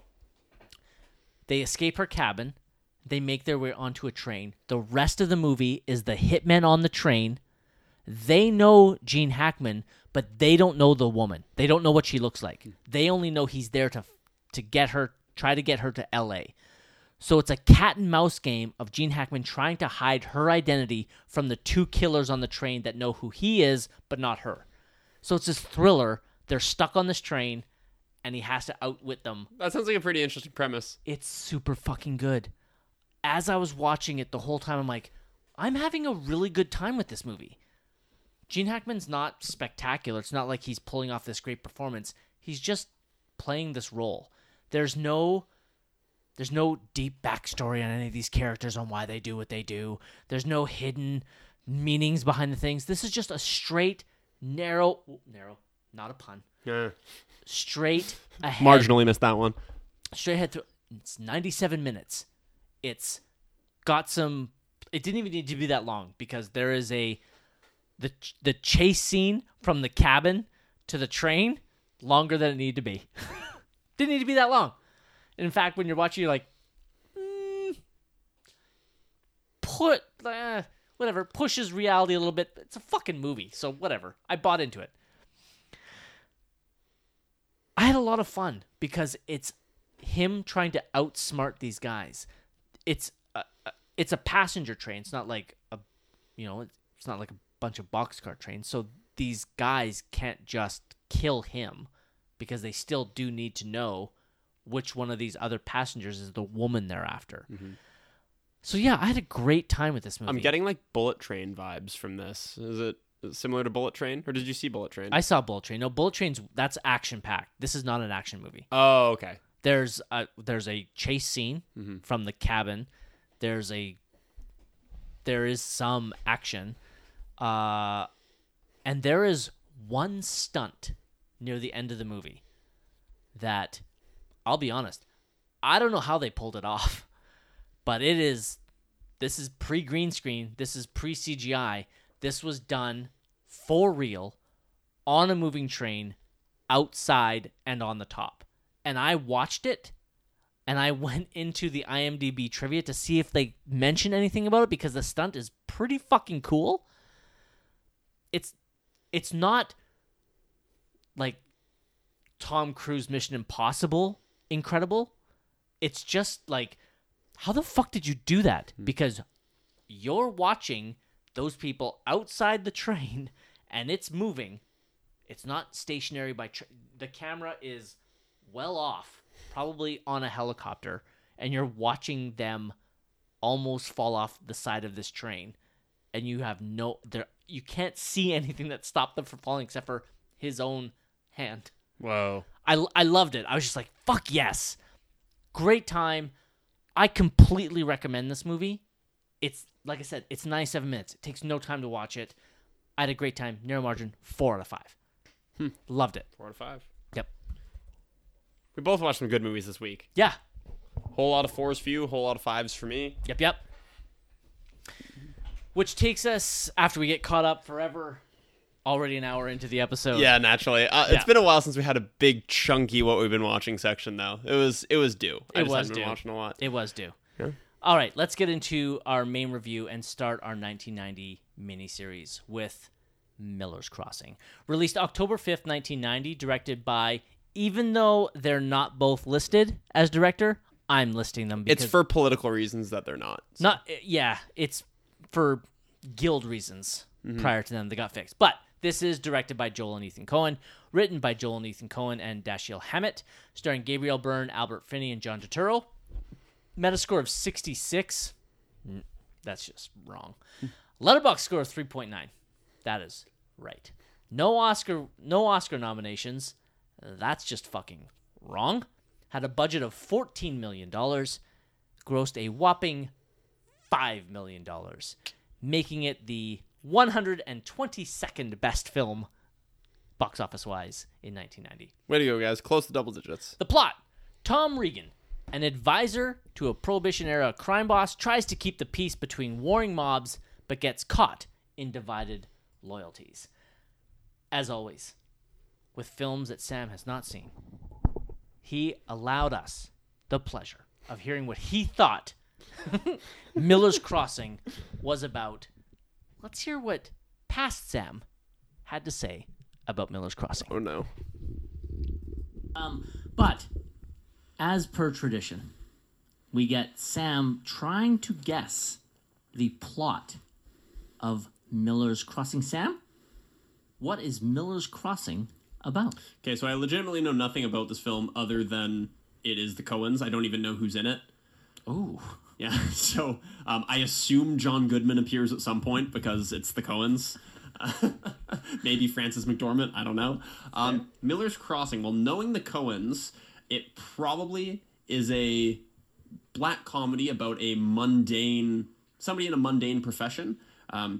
Let's say, because it's Miller's Crossing, it's about a crossing guard. It's about somebody in a mundane profession like a crossing guard who witnesses a murder. Ooh. And needs to go on the lam to avoid being caught. Oh. Yeah. So, in general, I think safe guess with Coen movies is somebody in kind of a mundane line of work, or who lives a mundane life, or who lives in a mundane city, has something extraordinary and criminal happen around them, and hijinks ensues. And I think the backdrop for that is at a crosswalk. Okay. Called Miller's Crossing. Excellent. So that's the plot. Excellent. I look for Sammy. Little off. Yeah, I'll take the L on that one. There's certain aspects of that which proved to be correct, but what, the Frances McDormand? Yeah, that's maybe the one aspect. So while I was incorrect about all that, Coens, if you're listening, I think that's a solid pitch for a film right there. Crossing guard witnesses a murder and has to go on the lam. Tell me that doesn't sound like one of your movies, because it absolutely does. So we got it wrong, but that's okay. That's the nature of the beast. We don't do this to embarrass you or anything like that. It's just a fun little game. It is a game. So now that you have seen the movie, Sam, what are your spoiler-free thoughts on Miller's Crossing? Yeah, so this, even though it's early on in their career, I think we established it's like their third film. Raising Arizona was before this, and what was their first one? Blood Simple. Blood Simple and Raising Arizona coming before this. This is the earliest one that I've seen of theirs, and it certainly still has all the calling cards of a typical Coens movie. I kind of alluded to a few of these when I was talking about Inside Llewyn Davis earlier, but I intentionally kept discussion on that film a little bit short to not repeat myself. But you have an insanely intricate plot in this one. This is a very intricate crime thriller, which I really liked from them. That's not always the case that they have a plot this intricate, but I definitely got echoes of Fargo or No Country for Old Men in this one. Certainly you can see the influences there, or rather you can see their fingerprints on all of those movies. You have zany side characters with a straight man lead. Gabriel Byrne's character is certainly the straight man of the bunch. He's the I don't want to say least interesting because it sounds like a negative thing. He's just not the crazy one. He's not the funny one. But then we get the zippy dialogue all around, much of which is very repetitive. Mm-hmm. The Coens get a lot of mileage out of just repeating lines for comedic effect, and I don't know why. It just works for me almost every time 100%. They do it. Yep. Like every time somebody in this movie says, how do they say "what's up"? What's the phrase they use? What's the something? Hey Tom, what's the rumpus? What's the rumpus? Yeah. Is for some reason just a really funny line. Or... I might start stealing that. Also, one of them says, I'm sick of the hi-hat a lot. And a lot of this stuff is this very old-timey stylistic dialogue, but you can kind of guess what it means from context. Yep. And that's just really good creative writing, where you can stylize it, you can make it interesting, you can allow it to bring people in, but it still... still means something and doesn't turn people off and doesn't. It's not a barrier to entry, so to speak. So this very much has the calling cards of the Coens all over it. It's an intricate, crazy plot. Tommy, the character Tommy, is a son of a bitch. He is a really interesting character for the Coens. Always has an angle, as they put it. Is always. What I like about him in this film is he's always thinking on his feet, and we, the audience, get to see him fabricate lies on the spot. It's something that he's so good at, and he's so good at playing people, and you can't help but really like him for that. I would go so far as to classify him as an anti-hero because he really is just a terrible person. Yep. He's really a terrible person. That doesn't make the movie or the writing bad or anything. It's just a particular style of protagonist that you have. But yeah, always telling lies. He's not a good guy. No, but he's a good character. He's a great character. Yeah. He just happens to be the protagonist of this film, but he's not a good guy. Yeah. And yeah, there's just many times in the film where he's working an angle, and one of the real treats of it is getting to see. I guess it's partially in Gabriel Byrne's performance of this, getting to see him work his way out of a situation while maintaining his composure. Mm-hmm. And you'll see maybe one shot, one little flicker of the eyes where he has to think of what to do for a second, and then he's just right back into his smooth talking character, talking his way out of a situation. The side characters in the film, holy shit, I'm going to talk about Joh Turturro real quick. Maybe the best performance I've seen from him. I love the Joh Turturro performance in this film. Nice. And he has like 3 or 4 excellent scenes. Really, I'm going to try not to overuse the word zany in this review, but that's really what it is. He was a real treat for me. And then, I mean, you have a whole laundry list of people, but Steve Buscemi in a small part is obviously great, very talented actor. John Polito, who I'm not familiar with as Casper, has so much to do. Arguably, may even have more lines than Gabriel Byrne, it feels like. It's possible. I'm sure that's probably not true, but that's what it feels like even. He's just a very talky role. John Polito really captures the screen when he's on there. Just a ton of charisma. Yeah. Ton of charisma. I can't really decide how I feel about him as a mob boss. Like, same. He's not inept, which is often the case with Coen characters, and he's not like a mastermind either. He's somewhere in the middle. Yep. I guess he's certainly second fiddle to Leo. He has his strengths and his weaknesses. Yeah, and he's a very interesting, very very talkative character and very stylized character. So, right from the beginning in the Coens filmography, they do such a good job of giving depth to these side characters and giving depth to this world. By the way, we never figure out what city we're in. Never find out what city we're in, but we construct such an interesting landscape and interesting bit of politics nonetheless. So this was a hit for me. This absolutely worked. Wicked. While I did not manage to guess the plot correctly, this felt like a really strong entry. And having only heard that Raising Arizona is a masterpiece too, I now feel like I just have to go back, watch Raising Arizona, watch Blood Simple, and just get the beginning of this filmography out of the gate. Yeah, I haven't seen Blood Simple yet, so I think I'm probably going to knock it off pretty quick here to get caught up, because I think what I want to do is I want to get caught up, because after we do 1990, for those of you listening, we'll be jumping ahead to 1997 to kind of revisit some years that we only kind of touched on. So I want to get, since going forward we're going to be doing Coens, I want to get caught up from 1990, pre-1990, and then all pre-1997 Coen films. So going forward, I will be able to knock off their entire filmography. Yeah, so I don't know if I really gave this spiel off the top, but this is the beginning of our 1990 miniseries. It's part 1. We're going to be doing 15 parts in our miniseries, 14 movies and a review. Longest miniseries to date, 6 guests lined up. We're going to be in it for a long time. We are going to be doing all the Coen movies as we encounter them in the years as we go past. So this is the Coen entry for 1990, obviously. I really like... I'm trying to look at all the films I've seen of theirs. I don't know if I've seen a film of theirs that I've given less than a 4. Really? Yeah. I'm just going to go through real quick. Fargo 5, Big Lebowski 4, Brother Where Art Thou 4, No Country 5, Serious Man, been a while, but probably a 4. Inside Llewyn Davis, obviously the aforementioned 5. Ballad of Buster Scruggs is probably my least favorite of the bunch. I can't remember if I gave it a 3 or a 4, but still a solid movie. Just not quite as strong an entry. A Serious Man, by the way, super underrated film in their filmography. I don't know if it's right to call any of these underrated, but so generally speaking, the Coens are some of my favorite filmmakers out there today. You haven't seen Oh Brother? We're out there? I have. Yeah, okay. I said just not logged. Give that. Oh, I gave it a 4. Oh, okay. Yep. I'm a big fan of the Soggy Bottom Boys. That's a movie with some great dialogue. We thought you was a toad. Real quick, maybe your experience with the Coens and your general opinion of them and any connection you may have. I or may always not have. Okay. I always felt that they were filmmakers that were overrated. Until I started to really dive into the movies that got them that initial acclaim. Because a lot of the movies of theirs I watched were their later entries, which aren't very strong. So I'll just need to double check some of their films.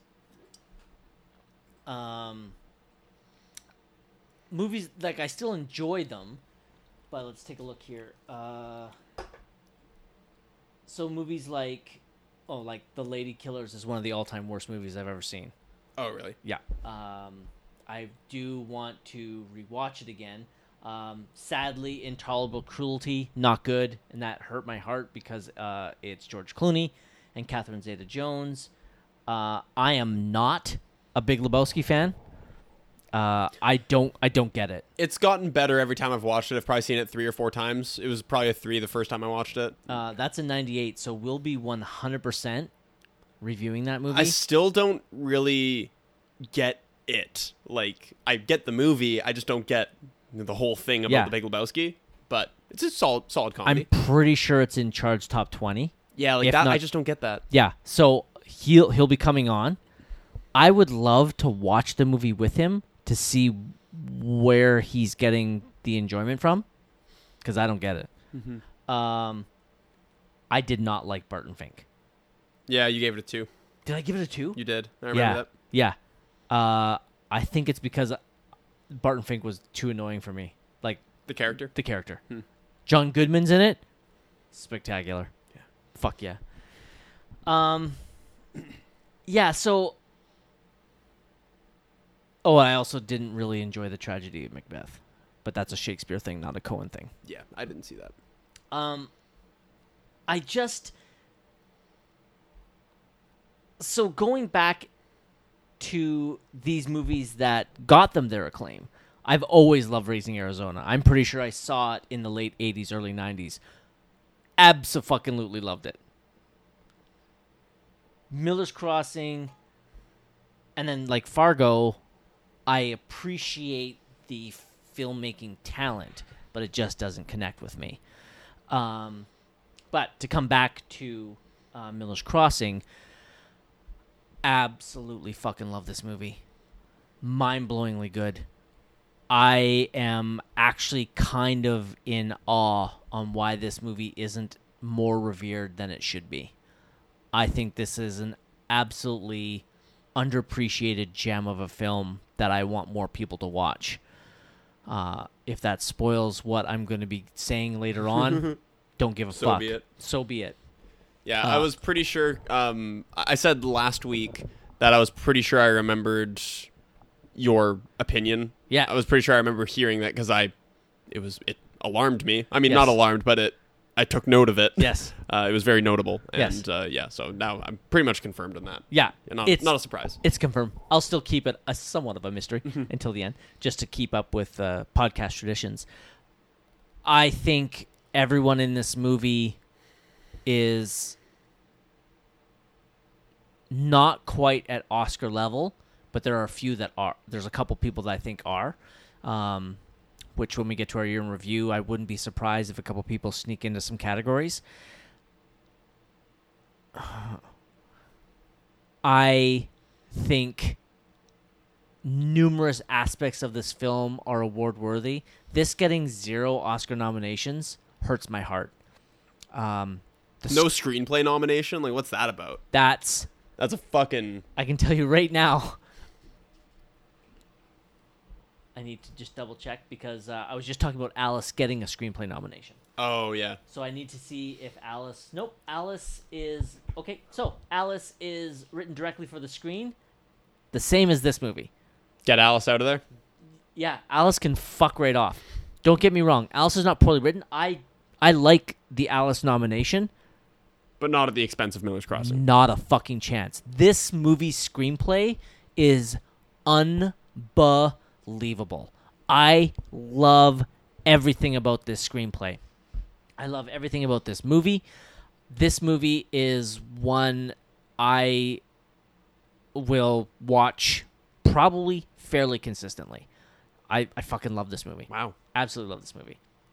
So why don't we get into it? That's great. Notable scenes. As always, Sam, where are you going to start? Are we giving a spoiler alert or nah? Oh, yeah. Fuck it. Let's spoil the fuck out of this movie. 3, 2, 1, go fuck yourself. There it is. Sam, what scene do you want to start with? Yeah, where do we want to go? Let's go with... I'm sure we'll have some overlap. I'm going to go with my most obscure one first, the one that I think is least likely to be on your list. Cool. Steve Buscemi's introduction as Mink. Definitely not on my list. I loved this scene. It's only like a minute, but Steve Buscemi's dialogue is so fucking rapid fire. He's like cocaine personified. It's a combination of the witty Coen dialogue. It's the way that not only does it flow out of his mouth, but it also gives you such great exposition on the film and who these characters are, introducing the fact that this Dane character might be a problem later on if their secret comes out. But Steve Buscemi, in such a small performance, I'm so glad that he would go on after this to have a very successful career, because I can only imagine seeing this guy in 1990 and being like, who the hell was that? That was awesome.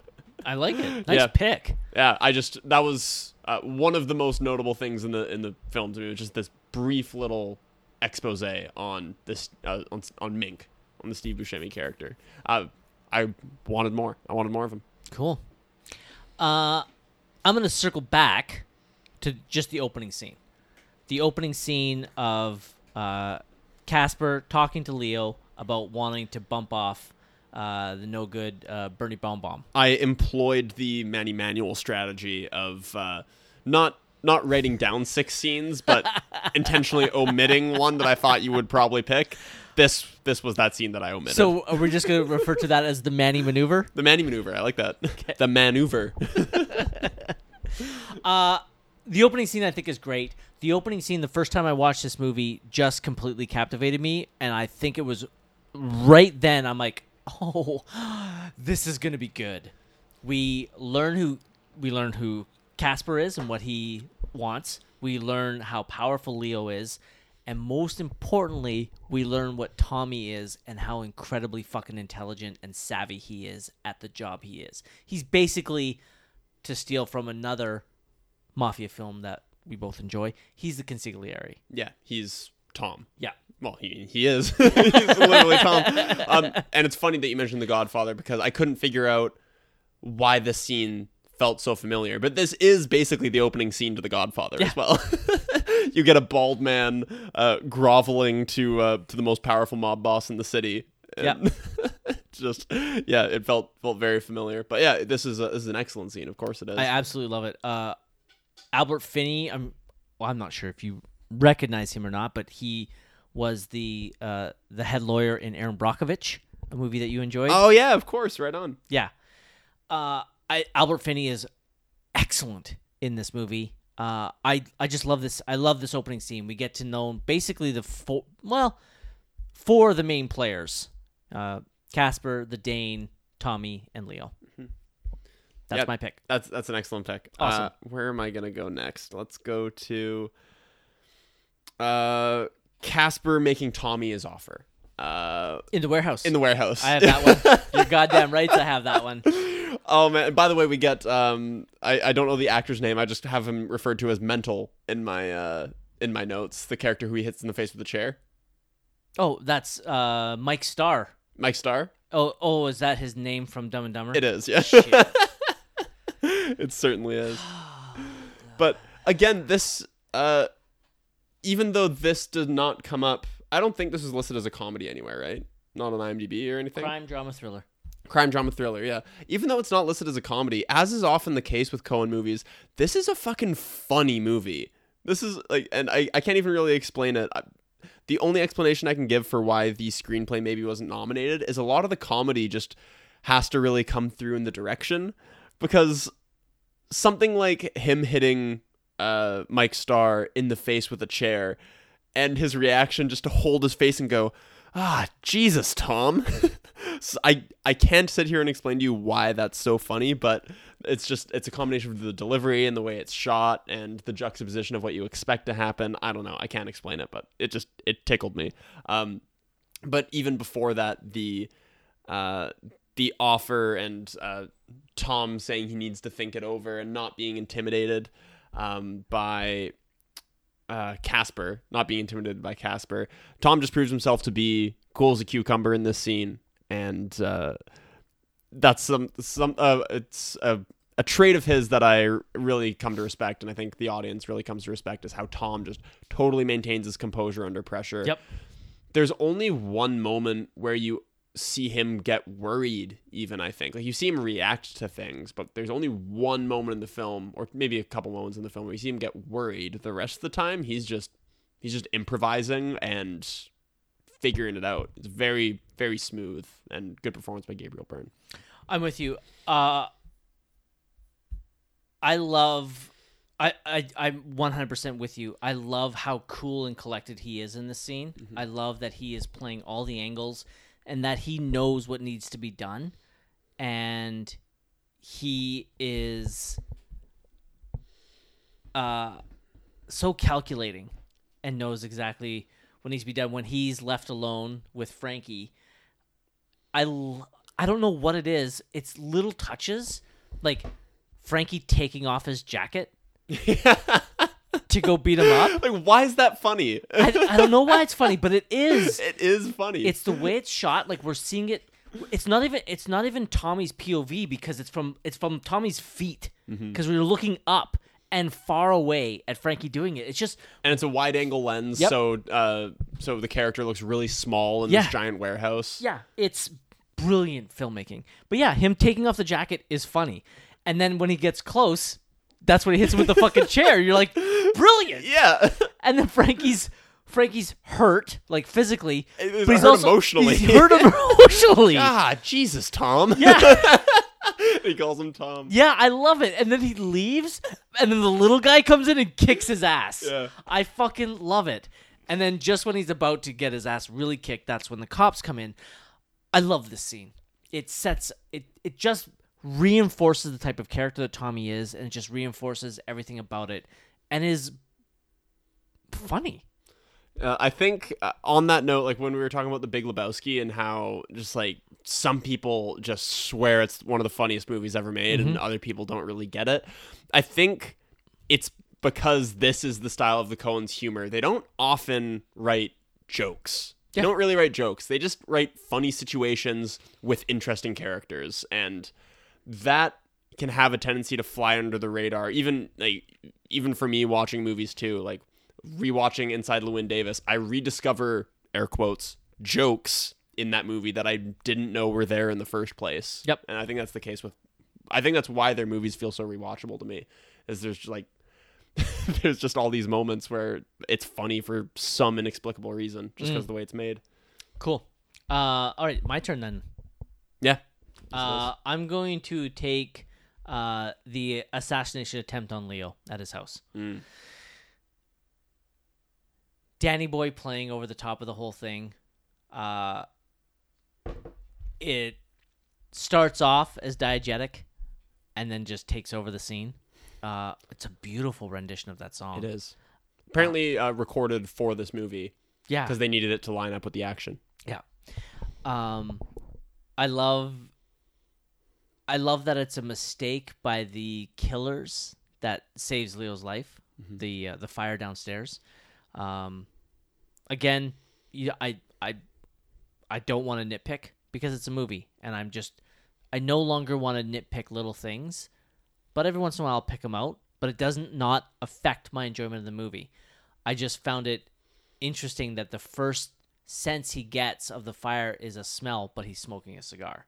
There's no way he's smelling smoke over the smell of his cigar. That's actually very funny. But I don't care. But he does see some of the smoke coming up through the floorboards as well. And then this scene just turns into, in all honesty, in my opinion, an action masterpiece. I love that he put on his slippers. I fucking love that he put on his slippers. Diving under the bed just as they're coming in. The very violent killing of one of the assassins, shooting him in the leg. And then the top of the head, which you don't see very often. Don't see the top of the head very often. You don't, but does it remind you of anything? I'll say something, you'll be like, holy fuck. The animated scene in Kill Bill. The animated scene in Kill Bill, why can't I think of that?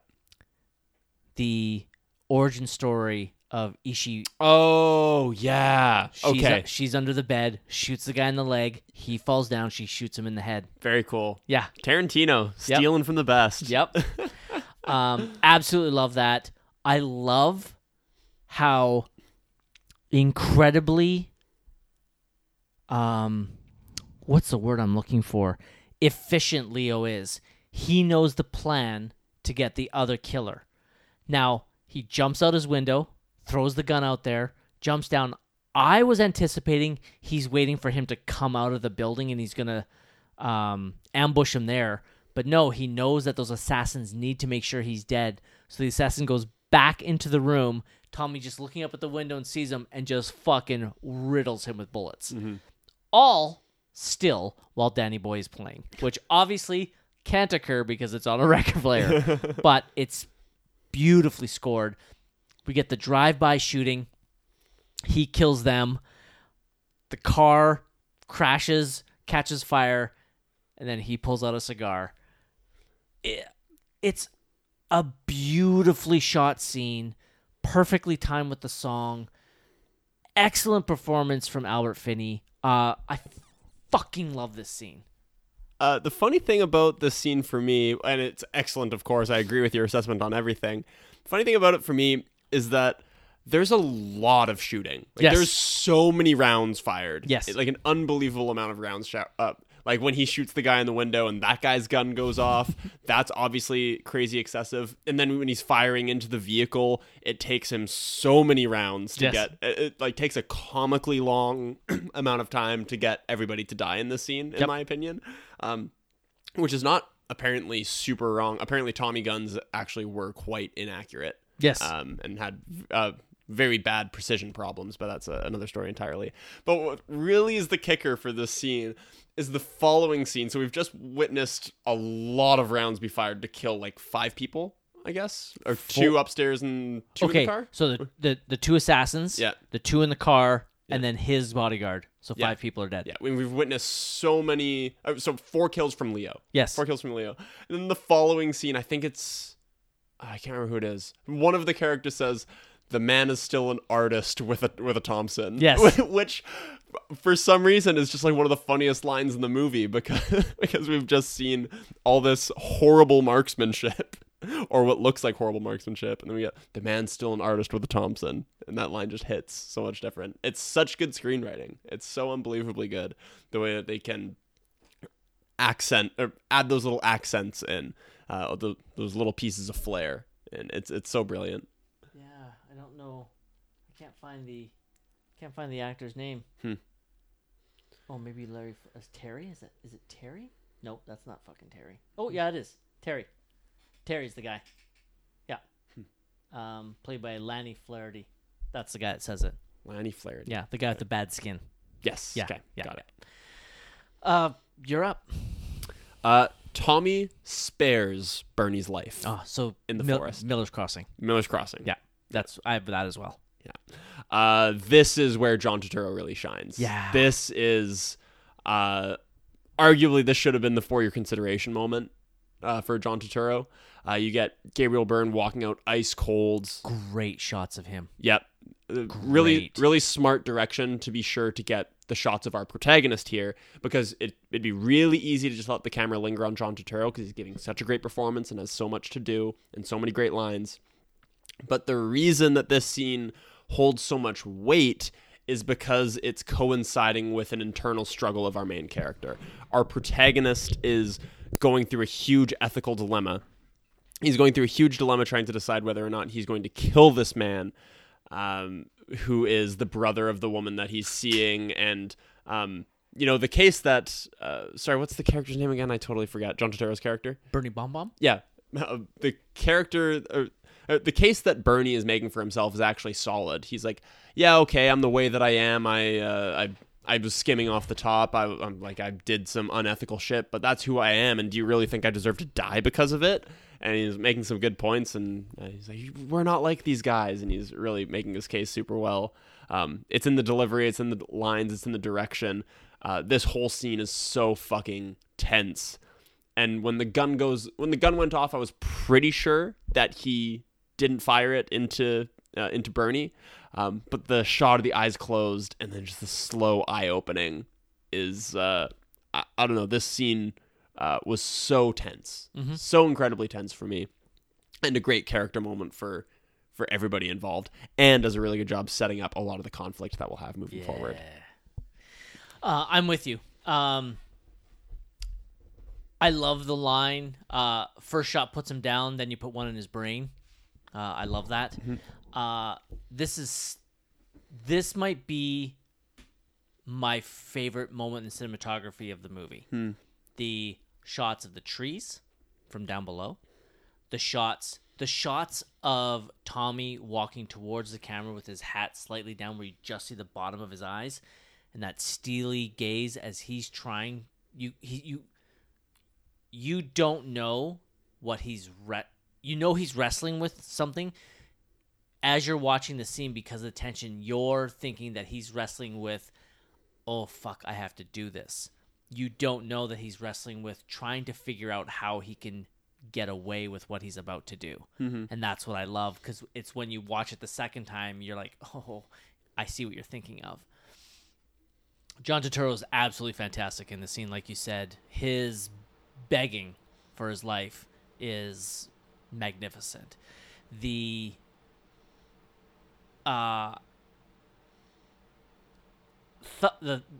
That he doesn't kill him I remember the first time I watched it, I was just like, oh, it's just a mistake.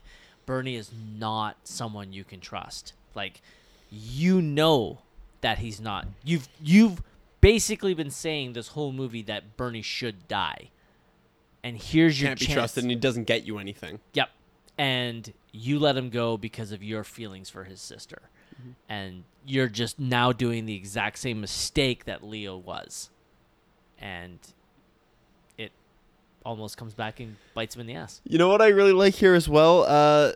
Kind of playing with the trope that we get. I think this is a thing that was stolen from, I think, Shakespeare. I want to say, like, Hamlet, of not confirming the kill. Like, the bad guy's not confirming the kill. Yeah. I feel like this is a really common trope where take him off into the woods and finish him, and you kind of let him go. I feel like I've seen that before. Oh, you saw it in Gladiator. Yeah, exactly. It's a thing that you see in films all the time. And I really like that the bad guys figure it out. Like, it's the henchmen who let him go, and the bad guys, like, and he pays consequences for it. Like, Yeah. The bad guy goes, wait, my henchman didn't confirm the kill? No, we're going back out there, and we're going to take a look for this. And we do actually go back out to the woods later on. So Yeah. That's a nice setup there. Awesome. I only have one scene left, and it's the ending. So if you have a different one, we could go there. Yeah, I have two scenes left. 'Kay. I have the Dane going into Verna's home. Okay, I don't have that. Let's go there. A really fun scene, and Yes, it is. great moment of acting from the Dane, where he convinces one of the guys that is crawling on the ground Who's bleeding out. Yeah, he's like, how do I know if I tell you won't kill me anyway? He's like, because if you're lying, I won't have the pleasure of coming back to kill you again. Which is a great line delivery. Yep. And he tells him, and he says, I believe you. Fires one into his head. Like, ice cold moment from the Dane. Yeah. Dane's a great character. Mm-hmm. Yeah. Very great presence. And I love that they just make him inhumanly tall. I don't know if that's the actor or if that was platforms they were wearing or something like that, but I liked that decision very much. And then the next scene that I have, I don't think is even the same scene as you. I have Casper killing the Dane as well. But that's not the scene you're referring to, I don't think. No, mine is when Tommy goes home. Okay, so J.E. Freeman is 6'3". Yeah, it's pretty tall. Yep. It's pretty tall. But in that scene as well, like, it also part of the when he goes to Verna's? Yeah, when he goes to Verna's. Okay. Also part of the set design, he has to, like, weave his head around a chandelier. Mm-hmm. There's a light hang. It might not be specifically a chandelier, but there's a light hang from the ceiling. And I think it's because of, A, the camera angles, B, the set design. He has to, like, he can't even duck under this thing. It's so low. He has to move his head to the side to get out of the way of it. So they really just want to emphasize how big and tall and scary this guy is inside this woman's home. So I like the direction of that very much. Awesome. And then we get Casper killing the Dane, which is a very tense scene when Dane has his hands around Tommy's neck. Yeah. That shot lingers for a long time. I mean, we do kind of cut between the Dane and Tommy. We kind of cut back and forth between their faces, and we don't cut to Casper at all until he makes the decision to trust the liar that is Tommy. Why is it that Tommy's not fighting back against the Dane when he's being strangled? Like, he doesn't seem to be resisting the strangulation that much. Yeah, I'm not too sure, honestly. I guess because from his perspective, he can see Casper. There's no way he can see Casper. No? No, because if I'm... Sorry for the audio podcast. If I'm Tommy, the Dane is strangling me here. Mm-hmm. Casper's behind the Dane. So he could not see Casper until Casper comes up to the side. Mm. And I would assume that Casper coming up to the side isn't a slow thing. Yeah. He probably grabs, or I think he's holding that fireplace shovel, is what he has, in his hand. And then he makes a decision, just walks straight up and does it. So that's my interpretation of the scene. Yeah, but it's possible. In my mind, I can't remember Tommy struggling against the strangulation. I guess I really don't know. I really don't have a good explanation Doesn't for it. Matter. I don't need it. It doesn't affect my enjoyment of the film. I don't have a good in-universe reason for it. The creative reason for it might just be that it breaks the illusion of Tommy being the cool as a cucumber character. You know, that's my best filmmaking reason why you might decide to have that. Also, the Dane is massive and could be completely strong. It's also possible that the way he's fighting back is maybe... I don't think we actually see the hands on the neck. I don't think we have that in frame. So it's possible that maybe out of frame, Tommy is trying to pry the hands off of his neck. I don't know. I'm going to fucking look it up while you go. Okay. But yeah, John Polito has a great performance in the scene as well, having the blood smeared all over his face, and again uses that classic Coen's technique of repeating the dialogue from earlier in the movie, where he says, "Always put one in the brain." It's it's a very tense, very bloody, very violent scene with a nice bit of cruel irony for Casper there as he makes the decision to fully trust Tommy instead of his consigliere and chooses wrong, essentially. I have it on mute, so I don't have to worry about... Oh, do you have it pulled up and you're just trying to... Yeah. Oh, no, his hands are on... There he is. Yeah, he is fighting it. Okay. Yeah, there it is. All right, yeah. In my head, he was just trying to pry the hands off, like just raw strength versus raw strength. Yeah, it's raw strength versus raw strength. He's got a hold of his wrist. Okay, let's see what happens here. Oh, wow, it's right there. Yeah, he definitely cannot see Casper. And then as he's about to lose consciousness, it's even before. Yeah, he does not see Casper coming. Obviously, the Dane doesn't, but neither does Tommy. Got it. Fuck, that hit to the face is fuck. And then booyaka right there on the back of the head.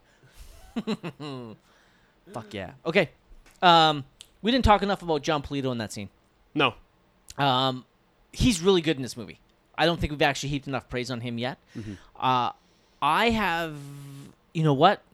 I actually will save that for performance review. Cool. Never mind then. What's... Oh, those are the two scenes you have. Those are the two. Okay, so then I'm right near the end. Not the actual ending, but the climax. Yeah. Tommy coming home. We see that Casper's dead, killed by Bernie. I love how Tommy instantly sees how to make this work. Like, instantly sees. Mm-hmm. Gets Bernie to trust him. Kills Bernie. I love that he also, to turn the knife on Bernie.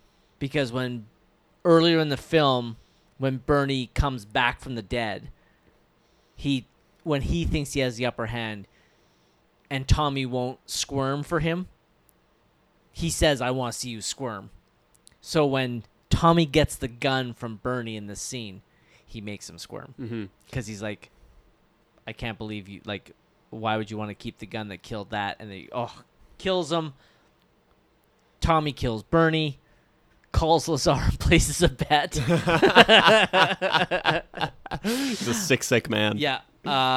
It just truly shows off how incredible a character and how ahead of the game Tommy is at all of this. Joh Turturro, you want to split that money 50-50? Maybe I should get a little bit more because I did the killing. You know what? You keep it. I want you to have it. Yeah. That whole bit of dialogue made me laugh really hard. Awesome.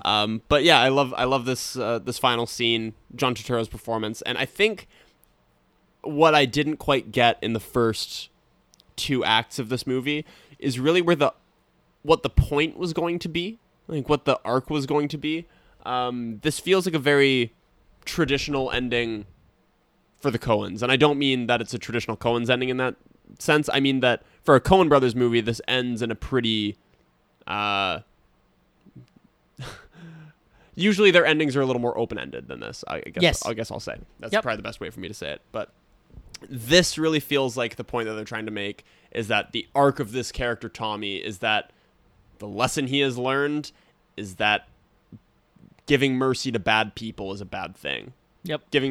Showing this Bernie character mercy wound up causing himself and so many other people trouble. So that even though there's nobody alive who needs Bernie dead anymore, he doesn't need to kill Bernie to save his own skin anymore.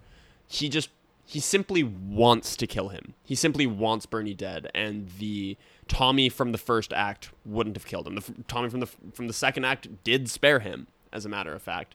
And now Tommy from the first act wanted him dead.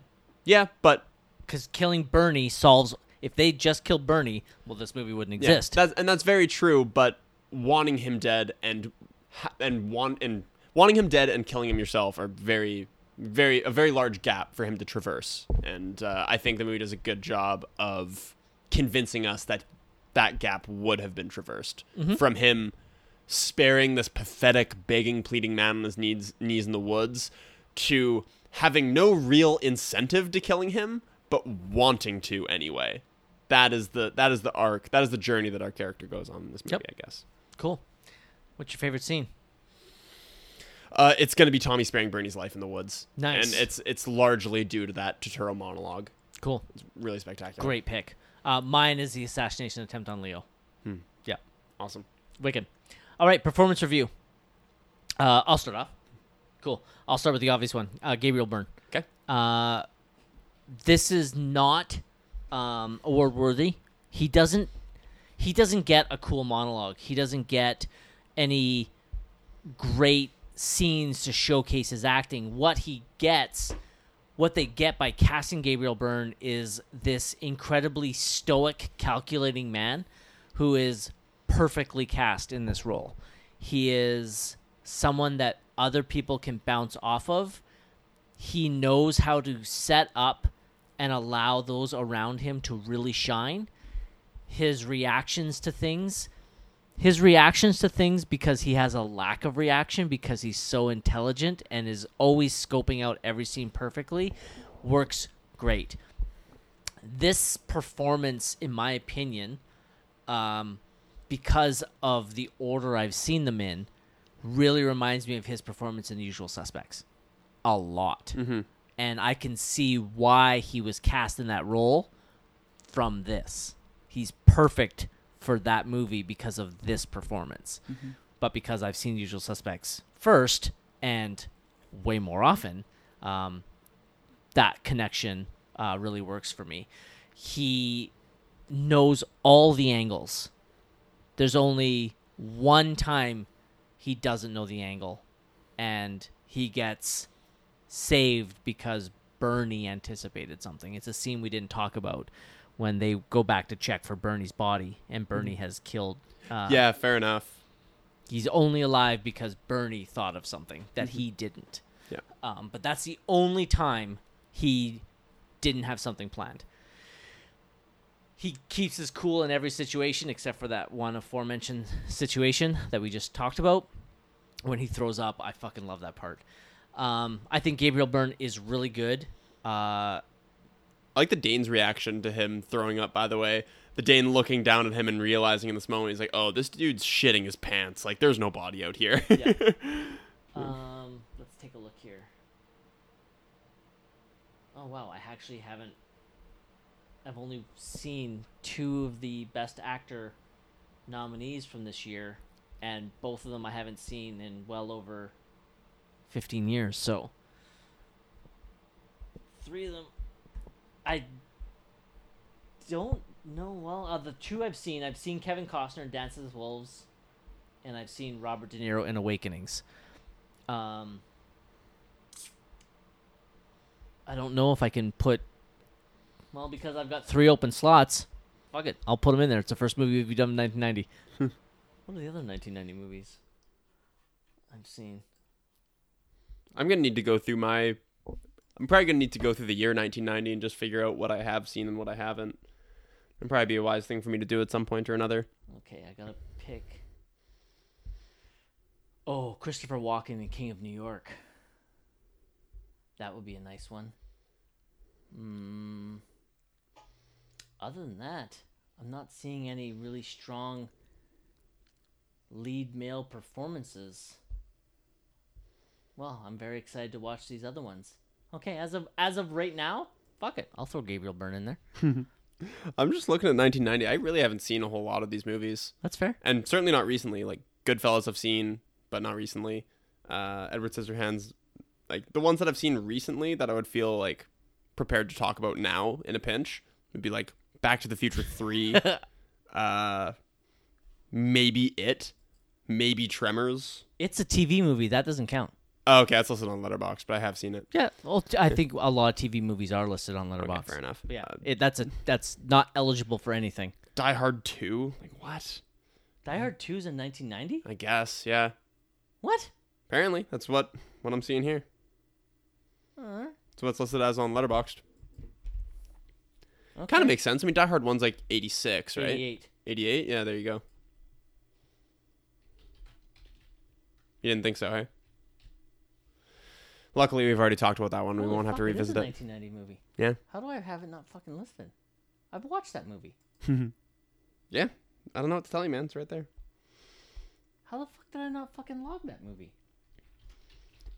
You know what I may have to watch for myself, unfortunately? Shit, I'm gonna have to fucking rewatch that. I might have to go watch Rocky 5. How did I not log this? Did we review this pre-Letterbox? We must have. Maybe. Because I don't have it logged. Maybe we did. Shit. Watch list. Well, I'm gonna rewatch it. I won't feel bad about rewatching it. We both gave it a 2 last time we watched it, hey? Did we really? I'm no way. I'm certain that we did. There's no way I'm giving it a 2. We both kind of shat on it. It was a tough time. December's tough for us, especially in your old line of work. Anyway, we got a little derailed there. Where the heck are we right now? Your performance review. My performance review. Oh, we're moving on from Gabriel Byrne? Yeah. Unless you want to say something. You know what? All I'll say about Gabriel Byrne is that I've only seen him in... I gave it a 3. You fucker. No way! Yeah, I'm looking at my score right now. I'm going to re-listen to that. I'm certain that we both gave it 2s. No, you gave it a 2. I know There's that. no I know way. that I gave it a 2. There's no way I gave Die Hard 2 a 2. I was like, you gotta be fucking kidding me.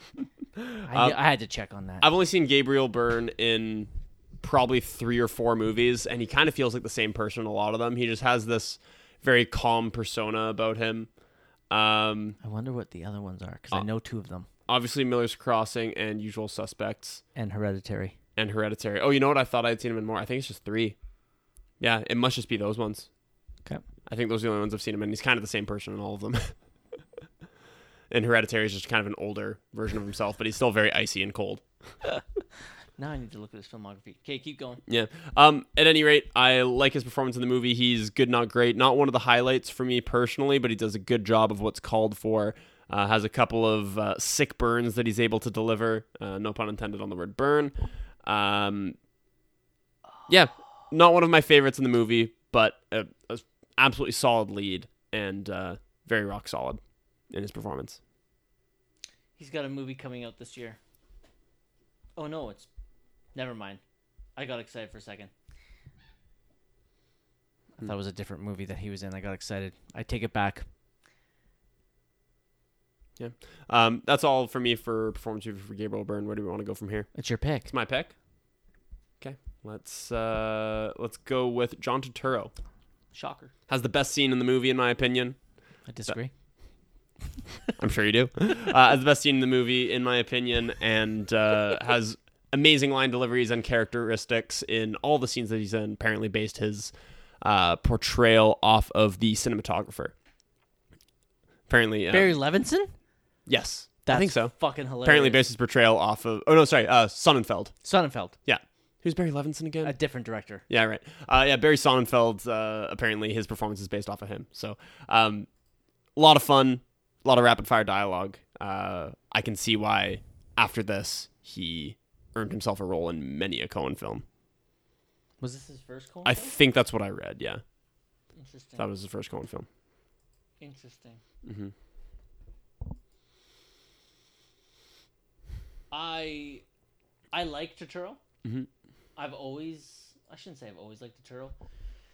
He's his performances and roles in the Transformer films are hard for me to endure, in a massive way. I remember liking him when I was 11. That's fair. Okay. Have you seen all the Transformers movies? No, I refuse. Yeah, good. Okay, so You know, one day the time is going to come where you're doing a deep dive on it every year. Like you're going to do a deep dive on 2009 or whenever Dark of the Moon came out, 2010, I think. I know. And you're going to go back and you're going to do those movies. I know. I know. I'm not excited. I still maintain the first Transformers is okay. It's fine. But yeah, the rest of them are bad. Yeah. Okay. Yeah. This is definitely his first. First Coen, and he's in. Well, he's not. He takes a bit of a break. Oh fuck, he's so good in The Big Lebowski. Go, I fucking love him as Jesus. You don't fuck with the Jesus. I love him in Do the Right Thing. Love him in Do the Right Thing. That was one of the movies I downloaded onto my laptop for the flight, and it was the one that I downloaded 4 movies for my flight, and I made it. Or sorry, downloaded 5 movies for my flight, made it through 4 of them. Do the Right Thing is the one that I didn't watch. It's all right. Yeah, he's obviously really good in this movie. Mm-hmm. Basically playing.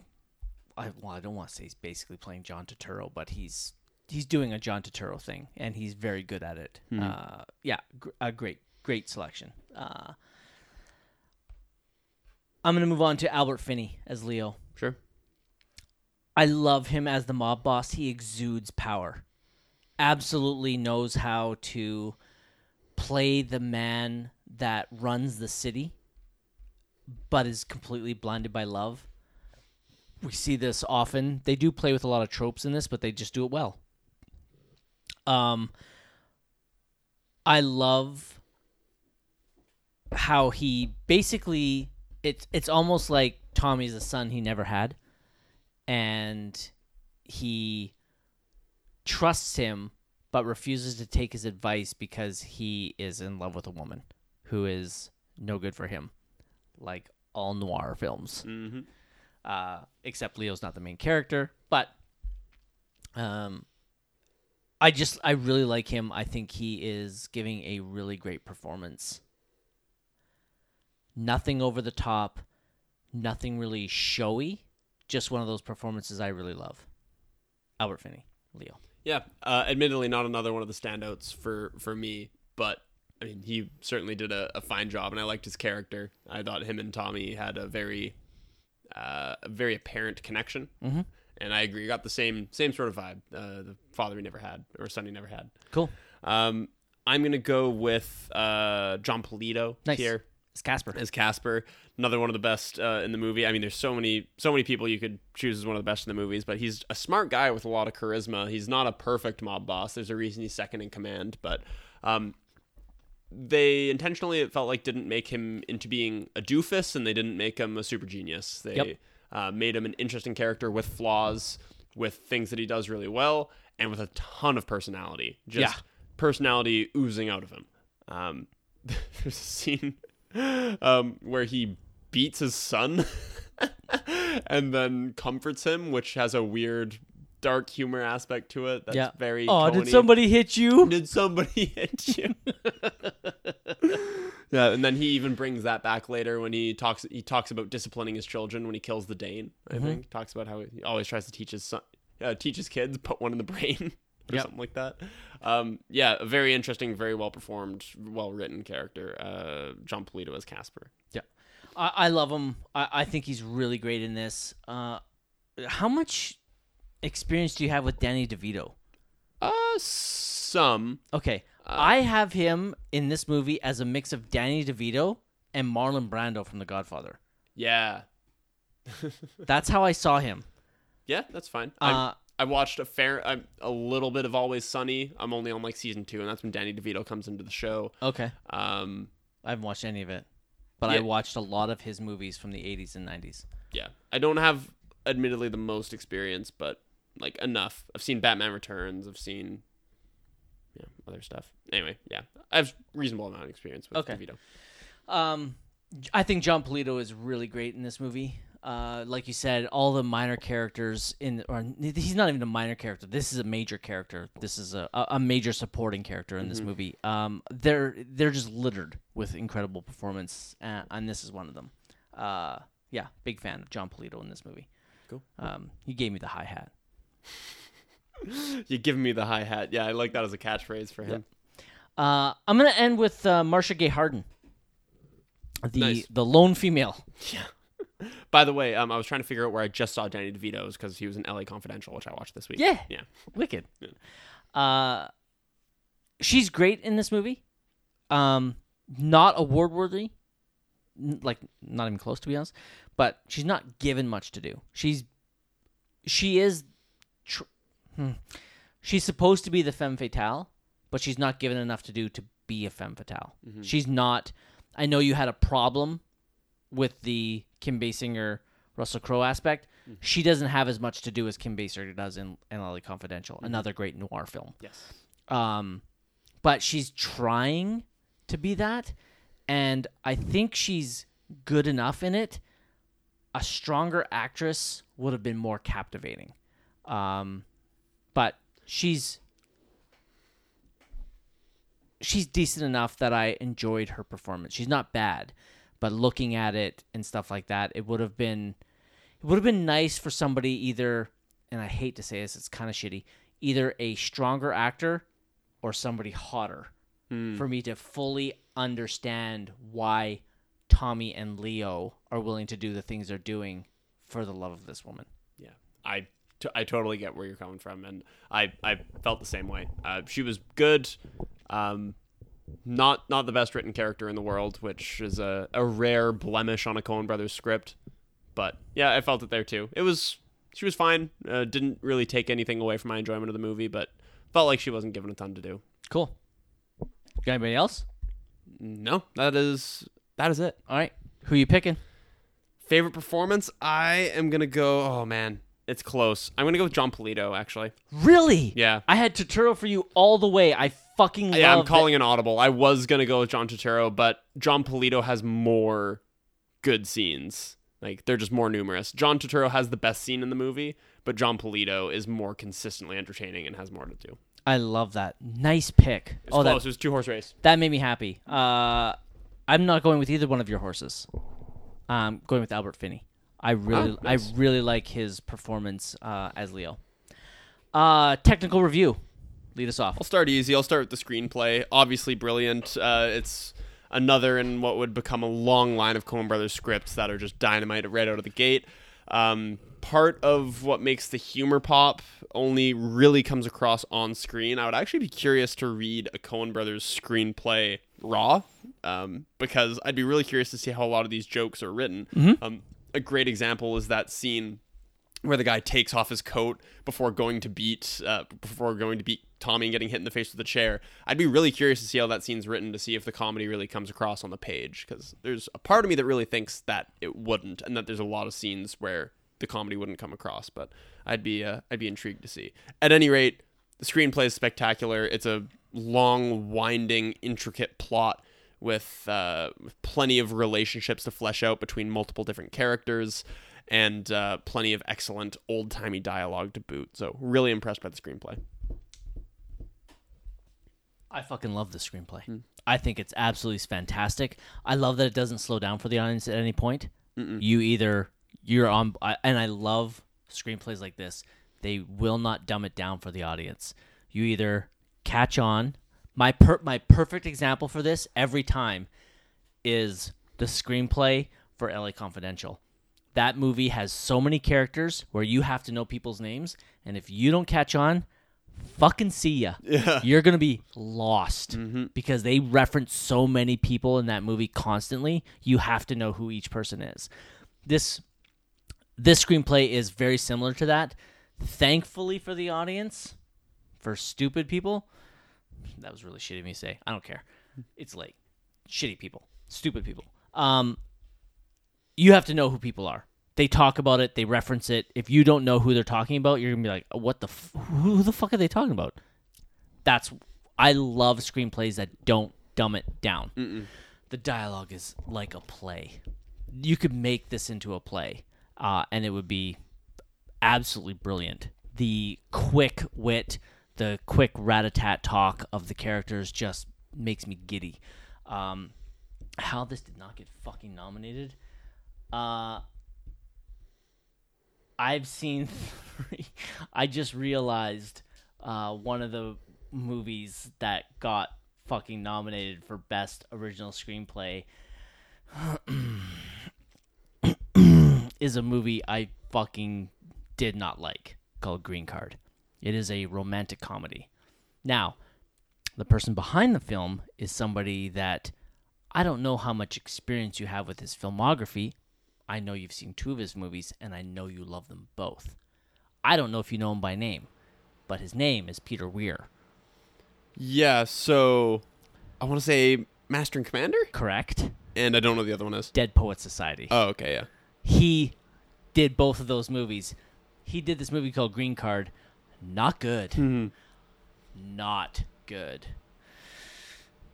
How the fuck that got nominated is beyond me, and this didn't. So that movie can fuck right off, and this gets in there for sure. Love the screenplay. I'm going to go to the score. I fucking love this score. Yep. I could not believe how much I was loving this score. It is... Huge Irish and Celtic influence in it. Yep. It's perfect for this movie. It suits everything at all times. This score... There's not a lot to it, so I guess I kind of get why it didn't get nominated. Where's score? Okay, I love that score. All right, so John Williams, of course, got a nomination for Home Alone. Nice score. Mm-hmm.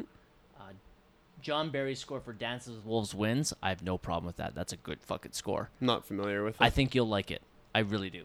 And then the other three, Randy Newman for Avalon. I haven't watched that yet. Maurice Jarre for Ghost. I actually don't remember that score, so I'm very excited to rewatch that movie to get to listen to it. And then Dave Grusin for a movie called Havana, which I've never seen and know nothing about. So that'll be fun for me to watch to see if it's any good. Are you plan on watching all the films that are nominated for Oscars, right? I try in the major categories? I try to, yeah. Not like documentary short or anything like that, No. or even like documentary feature. I have the documentaries listed on my watch list. A couple of them are unavailable, like you can't even buy them, so they're completely unavailable. But a couple of them are on for free on like CTV and other apps. So like Tubi, like I think like Building Bombs, is one, and then there's a documentary that Ray really asked me to watch. That I can't remember. I could look it up, but I don't want to waste time fiddling around on there. There's by the way, this is kind of out of left field. Yeah. There's a 1990 movie that kind of came across my radar that I had never heard of before. And the only reason I looked it up, or the only reason I came across it is because it has a 4.2 on Letterboxd. Holy fuck. It's called The Company of Strangers. Have you heard of that? It's directed by Cynthia Scott. Let's see. Oh, sorry. It's only been logged by like 2,000 people. That's probably why. But it's got a 4.2. Like the people who watch it really liked it. So I don't really know. And it just had a really weird plot synopsis. Like apparently it's a lot of improvisation, and I don't know. It intrigued me, but I didn't realize how few people logged it. 2.2 thousand. A busload of women become stranded in an isolated part of the Canadian countryside. Oh, it's a Canadian film. As they wait rescue, they reflect on their lives through a mostly ad-lib script. I don't recognize the director, and I don't know anybody in this movie. It's on Prime Video. Just intrigued me. I'll add it to my watch list. I don't know if I'm going to wind up watching it, but I might. Anyway, where are we at here? We're doing... I just finished talking... Well, I finished talking about the score. I have nothing really beyond that to add other than I was... It felt unusual for a movie of this type to have sort of an Irish or Celtic influence score. It worked for me in most parts. Obviously, I don't think you would consider... It's funny. Danny Boy I would consider part of the soundtrack because it's an existing song. But A, it's a folk song, so it's in the public domain. And B, it was an original arrangement for the movie. So arguably you could put that into score as well. But anyway, that's kind of semantics at that point anyway. Regardless, music in the film works really well, and I'm glad you pointed it out. Let's go with the cinematography. Nice. Why can't... Oh, this is one of the few Coen movies that's not with Deakins as the DP. And it looks great. It looks really good. I can only imagine after this film... I think it was the only one... I said it was Barry Sonnenfeld, right? Mm-hmm. Yeah. I have to imagine... I think it's the only one with Barry Sonnenfeld as the director of photography. And I can only imagine being like, oh, great, we lost him. Who the hell are we going to get? And then you get the greatest cinematographer of all time in Roger Deakins. But yeah, the movie looks great. Lots of great shots of the tops of the trees. The forests look excellent. Always have a number of great shots of... Tommy's eyes being obscured, which can sort of, hide his intentions or hide how he feels, make him a little bit more of an ambiguous character. The lighting and the close-ups, and you even get a lot of Coen's signatures, like the fisheye lenses and the wide-angle lenses that you would come to see in future movies. What are you looking at? Well, I was looking, like, Barry Sonnenfeld's a director. Mm-hmm. He started off as a cinematographer and then became a director. He directed Men in Black. Right. I was just taking a look at some of his other cinematography ones, and he was a cinematographer on movies I fucking love. Like, love. Like, one we'll be reviewing later on, Misery. Cool. And then he was the director of photography on Big and When Harry Met Sally. Oh, nice. Yeah. Good for him. And Raising Arizona. Damn. Did I already add Raising Arizona to my And- list? and Blood Simple. I did. Gonna add Raising Arizona to my list right now if it's not already on there. I think Raising Arizona's on Disney right now, if I'm not mistaken. Let me check. It is ... not on Disney apparently. No? Is it on anything currently? Available for rent on Cineplex, YouTube, Amazon Video. Okay, so then it was on Disney because that's where I watched it. The cinematography I think is gorgeous. Your favorite scene when they go to Miller's Crossing I think is the best example of incredible cinematography in this movie.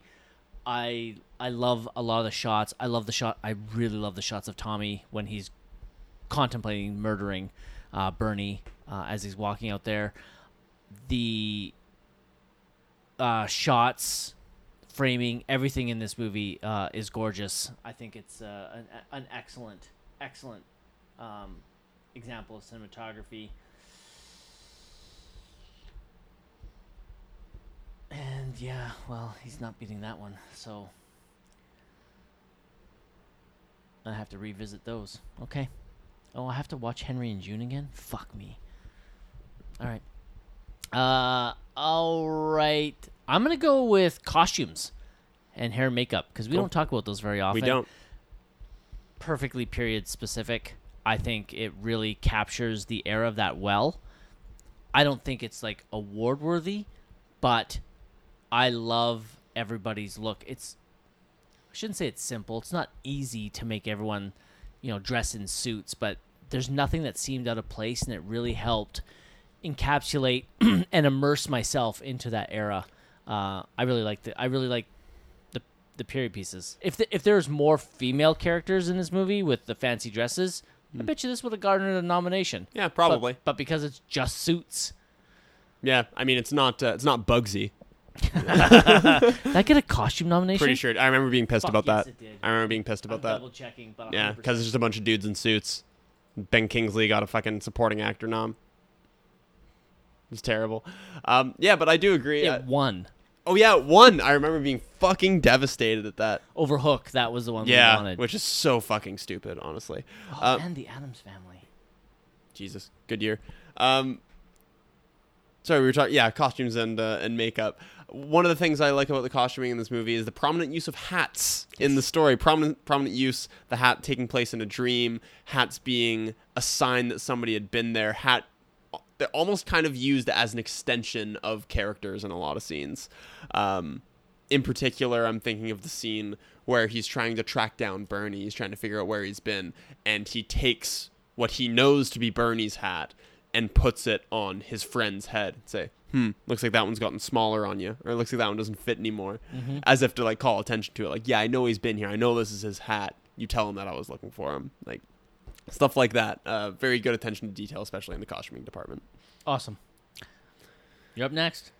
Let us go with, okay, another kind of easy one, but the directing, There you go. The Coens right from the get-go, we kind of alluded to this, but in the early days especially, because of guild reasons, the guild only wanted one director to a film in most areas, and the Oscars, I believe, only gave awards to one name per award, especially in the directing category. Yep. So they kind of split it up so that one of them was listed as the producer, one of them was listed as the director, but really they all kind of do everything. Yep.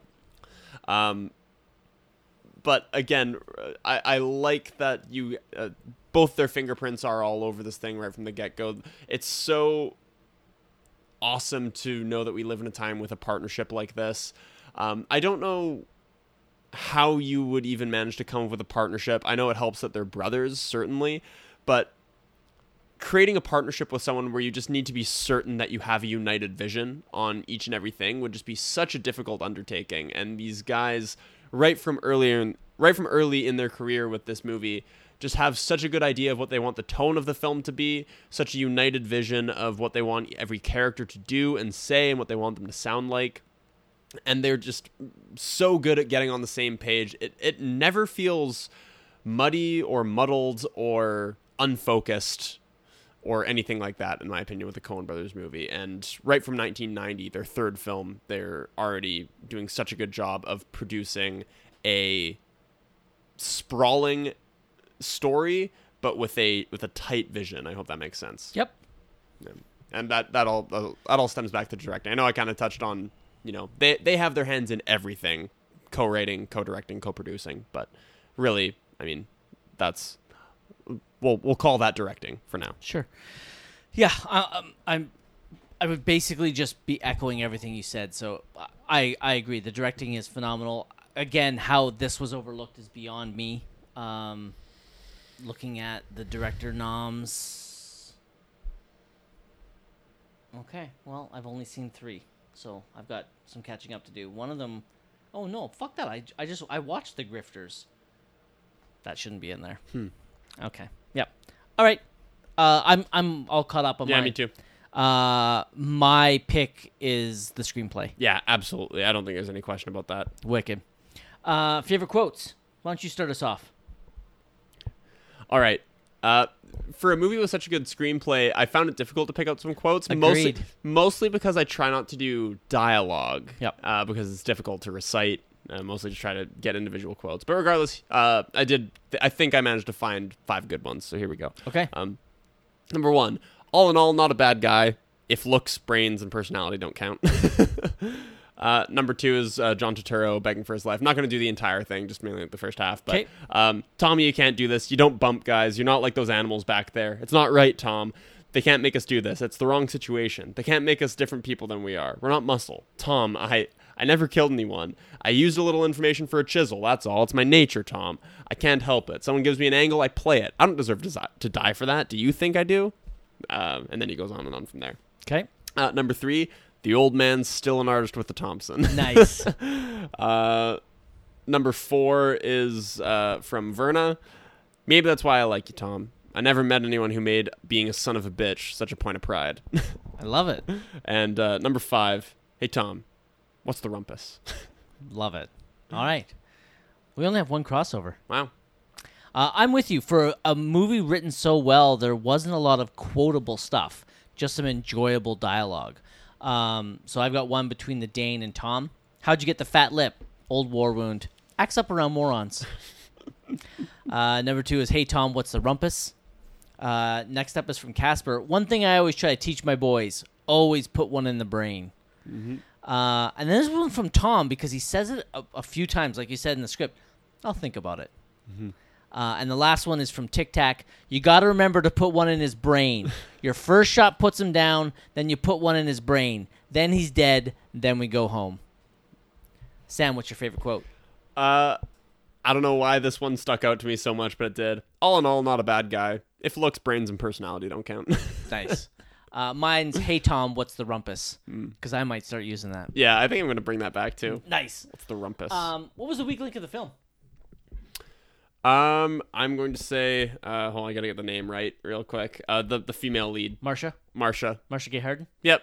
Through no fault of her own. Maybe a little bit of an underwritten part, and, these things are going to happen more and more as we go further back in time. I don't really have one. So my answer was people in 1990 being dumb and not watching this. True. Yeah. Bombed at the box office. Yeah. Coens went on record as saying that the budget that was reported was inaccurate. It was maybe a little bit inflated, but even so, I don't think they made money on this. There's no chance. Yeah. The only way they made money on it's listed at $14 million. Mm-hmm. So for this to have made money, it would have had to be about a $1 million budget. Yeah. Because it only made 5. Tough. Trivia. I only got a couple for you. Okay. Writers Joel Coen and Ethan Coen suffered writer's block while writing Miller's Crossing, they took a 3-week break and wrote Barton Fink, a film about a writer with writer's block. The name of Tom Regan's residence is the Barton Arms. In one of the newspapers, an article reads, 7 dead in hotel fire. Another reference to Barton Fink. And the Miller of the title comes from the Coen Brothers frequent film editor, Michael Miller. I like that they put that stuff in the, Me too. in the script. All right, I got some casting stuff for you, though. Steve Buscemi was cast as Mink because he could speak faster than anyone else. And could he ever? Yep. John Polito was originally offered the role of Eddie Dane, but he campaigned for the part of Johnny Casper. I don't see him as the Dane. No, definitely not. The character, the Dane, was originally written for Peter Stormare. I fucking love him. That would have been great casting, too. And was to be named the Swede. Stormare had to decline as he was appearing as Hamlet in the Broadway production. The part was then rewritten and recast and became the Dane. The Coen Brothers reportedly turned down Batman because it would have interfered with this film. I would have liked to have seen the Coen Brothers Batman. Me too. Me too. We can hold out hope. The character of Leo was written for Trey Wilson, who played Nathan Arizona Sr. in the Coens' previous film, Raising Arizona. Wilson died shortly before production began, so Albert Finney took over the role. I like Albert Finney better than the other guy. These are the 3 people that auditioned to play Verna. Julia Roberts, Demi Moore, and Jennifer Jason Leigh. Jennifer Jason Leigh would have been really good. Yeah. Demi She's Moore's, got a bit of an edge to her. Yeah. Demi Moore's not strong enough actor, in my opinion. And Julia's too young. She's like 20. Yeah, would have been too young. I don't know if I would have found her believable. For what a great actor she is, I don't know if at this time in her career I would have found her believable in this sort of world. Yeah. I think Jennifer Jason Leigh is the only one of those that I can find having like an edge to her. Yep. All right, closing credits. Would you watch this movie again? Yes. I most certainly would and already have. Would you recommend this movie to friends? Yes, I would. Fucking rights, I will. Sam, the MVP of the film? The Coens. Nice. Cop-out answer, I know, but I'm going with it. Okay. I went with the screenplay. Recommend a good double feature for this film. Okay. Yeah, you know what? I have 2 written down, but I'm really just going to go with this one, I think. There's one that's, I think, so clear that you may even have the same one written down. We talked about it a few times tonight already. LA Confidential. Nope. That's not what I picked, but Great, I love it. great neo-noir film for anybody who hasn't seen it.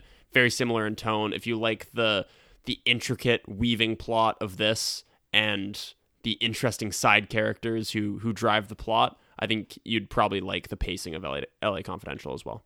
I didn't think of that, and I'm really mad that I didn't. I love that pick. I like it better than mine, even though I love my movie as well. Which is? Road to Perdition.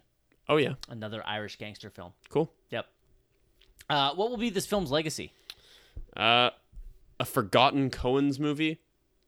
And in the eyes of the general public, probably I have it written down the 3rd best gangster movie of 1990. Oh, no, but that can't be right because I forgot that there's 3 gangster movies. It's certainly not the 3rd best, but it was the 3rd most popular gangster movie in 1990.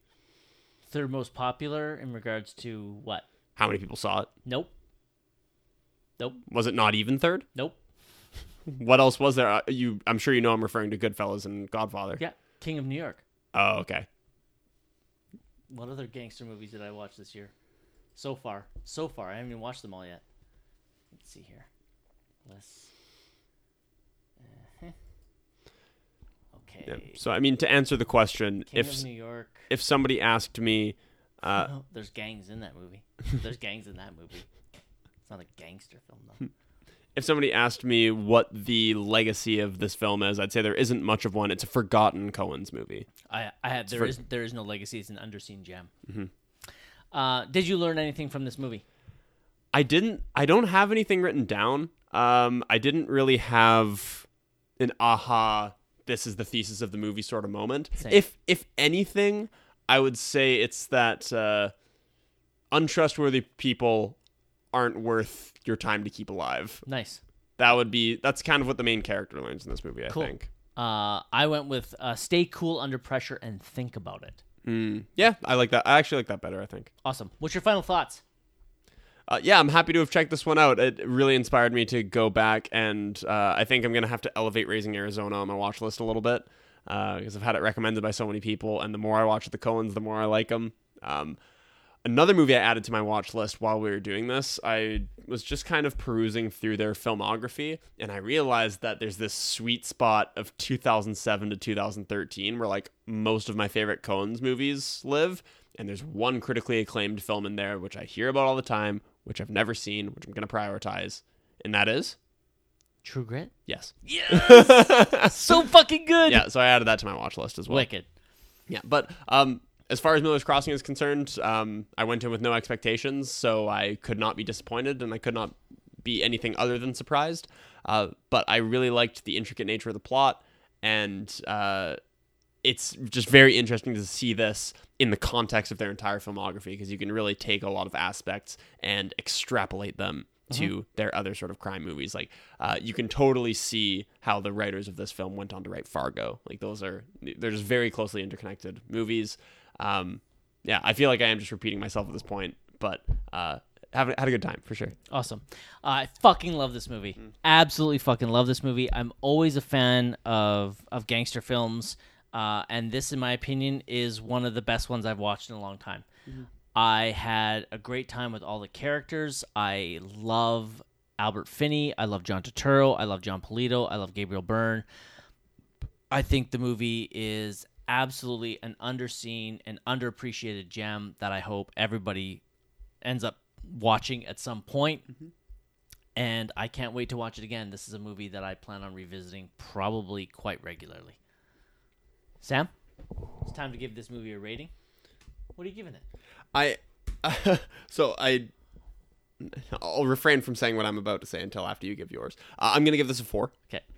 That's where it's going to live. And you, Manny, give it, of course, A 5. Okay, so I knew that you were going to give it a 5. I knew that you had given it a 5 last time, and I was pretty sure you were going to give it a 5. And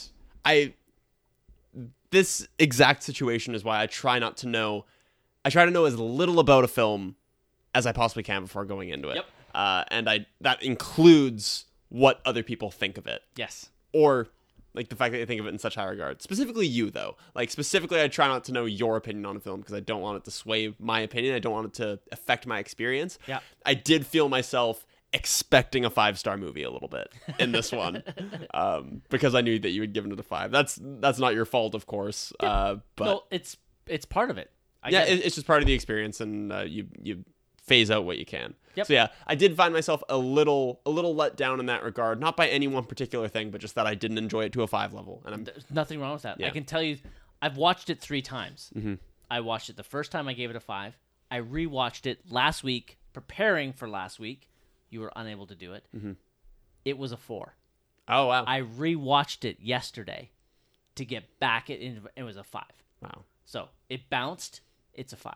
Yeah, I think this could be elevated for me, but honestly, I think it's also partially because I watched this today, and as I've talked about with you, I've been beat. I've been dead tired, so I really wasn't in a place to have a new favorite introduced today. There's nothing wrong with a 4. Yeah, totally. There's nothing wrong with a 4. Yeah, I shouldn't have to explain myself. I'm not complaining for a 4. Yeah, totally. All right, Sam. Part 2 of 1990. What's going on? Next week, episode 253, the 1990 Best Picture nominee. Yeah. Awakenings. Sam, have you seen Awakenings? Not only have I not seen Awakenings, I have no idea about it. I don't know who's in it. I don't know who directed it. I don't know anything. I have no idea. All right. So what is Awakenings going to be about? So when I hear Awakenings, when I hear that word, for some reason, the only phrase that comes into my mind, sexual awakenings. Oh. That's all that I can think. I'm going to say this is an erotic film. Oh, wow. But you know what? Yeah, it's a I have no idea. I'm just trying to think. I'm trying to think of where my brain wants to even go with this. My stupid, tired brain that has been awake for so long. Yeah, it's a movie about a sexual awakening of, let's say, a housewife who gets divorced. I'm low-key gonna steal the plot of Marvelous Mrs. Maisel here, but I'm gonna run with it. Housewife gets divorced, and because of it, goes on a journey of sexual self-discovery. That is the plot of Awakenings. Excellent. All right. Well, we'll see how close you are when we watch Awakenings next week. Sweet. All right. Please remember to rate, review, and subscribe to us on iTunes. If it's a 5-star rating and a positive review, it will help increase the profile of our podcast, allows more people to find us, which we greatly appreciate. You can also give us a 5-star rating on Spotify, which would also help. It takes mere moments for you to do so, and we would love it if you did. You can follow us on Instagram and Twitter at Sam_Manny_movie. You can follow us on... What? Follow us where? Oh, on Facebook at the Samuel and Manny Movie Podcast. You can email us at sammannymoviepodcast@gmail.com. You can follow us on Letterboxd. That's there it the is. One. Thank you. At Manny42 and Sam Reimer. For the Samuel and Manuel Movie Podcast, I'm Manny Manuel. I'm sick of the hi-hat. I'm Sam Reimer. Adios!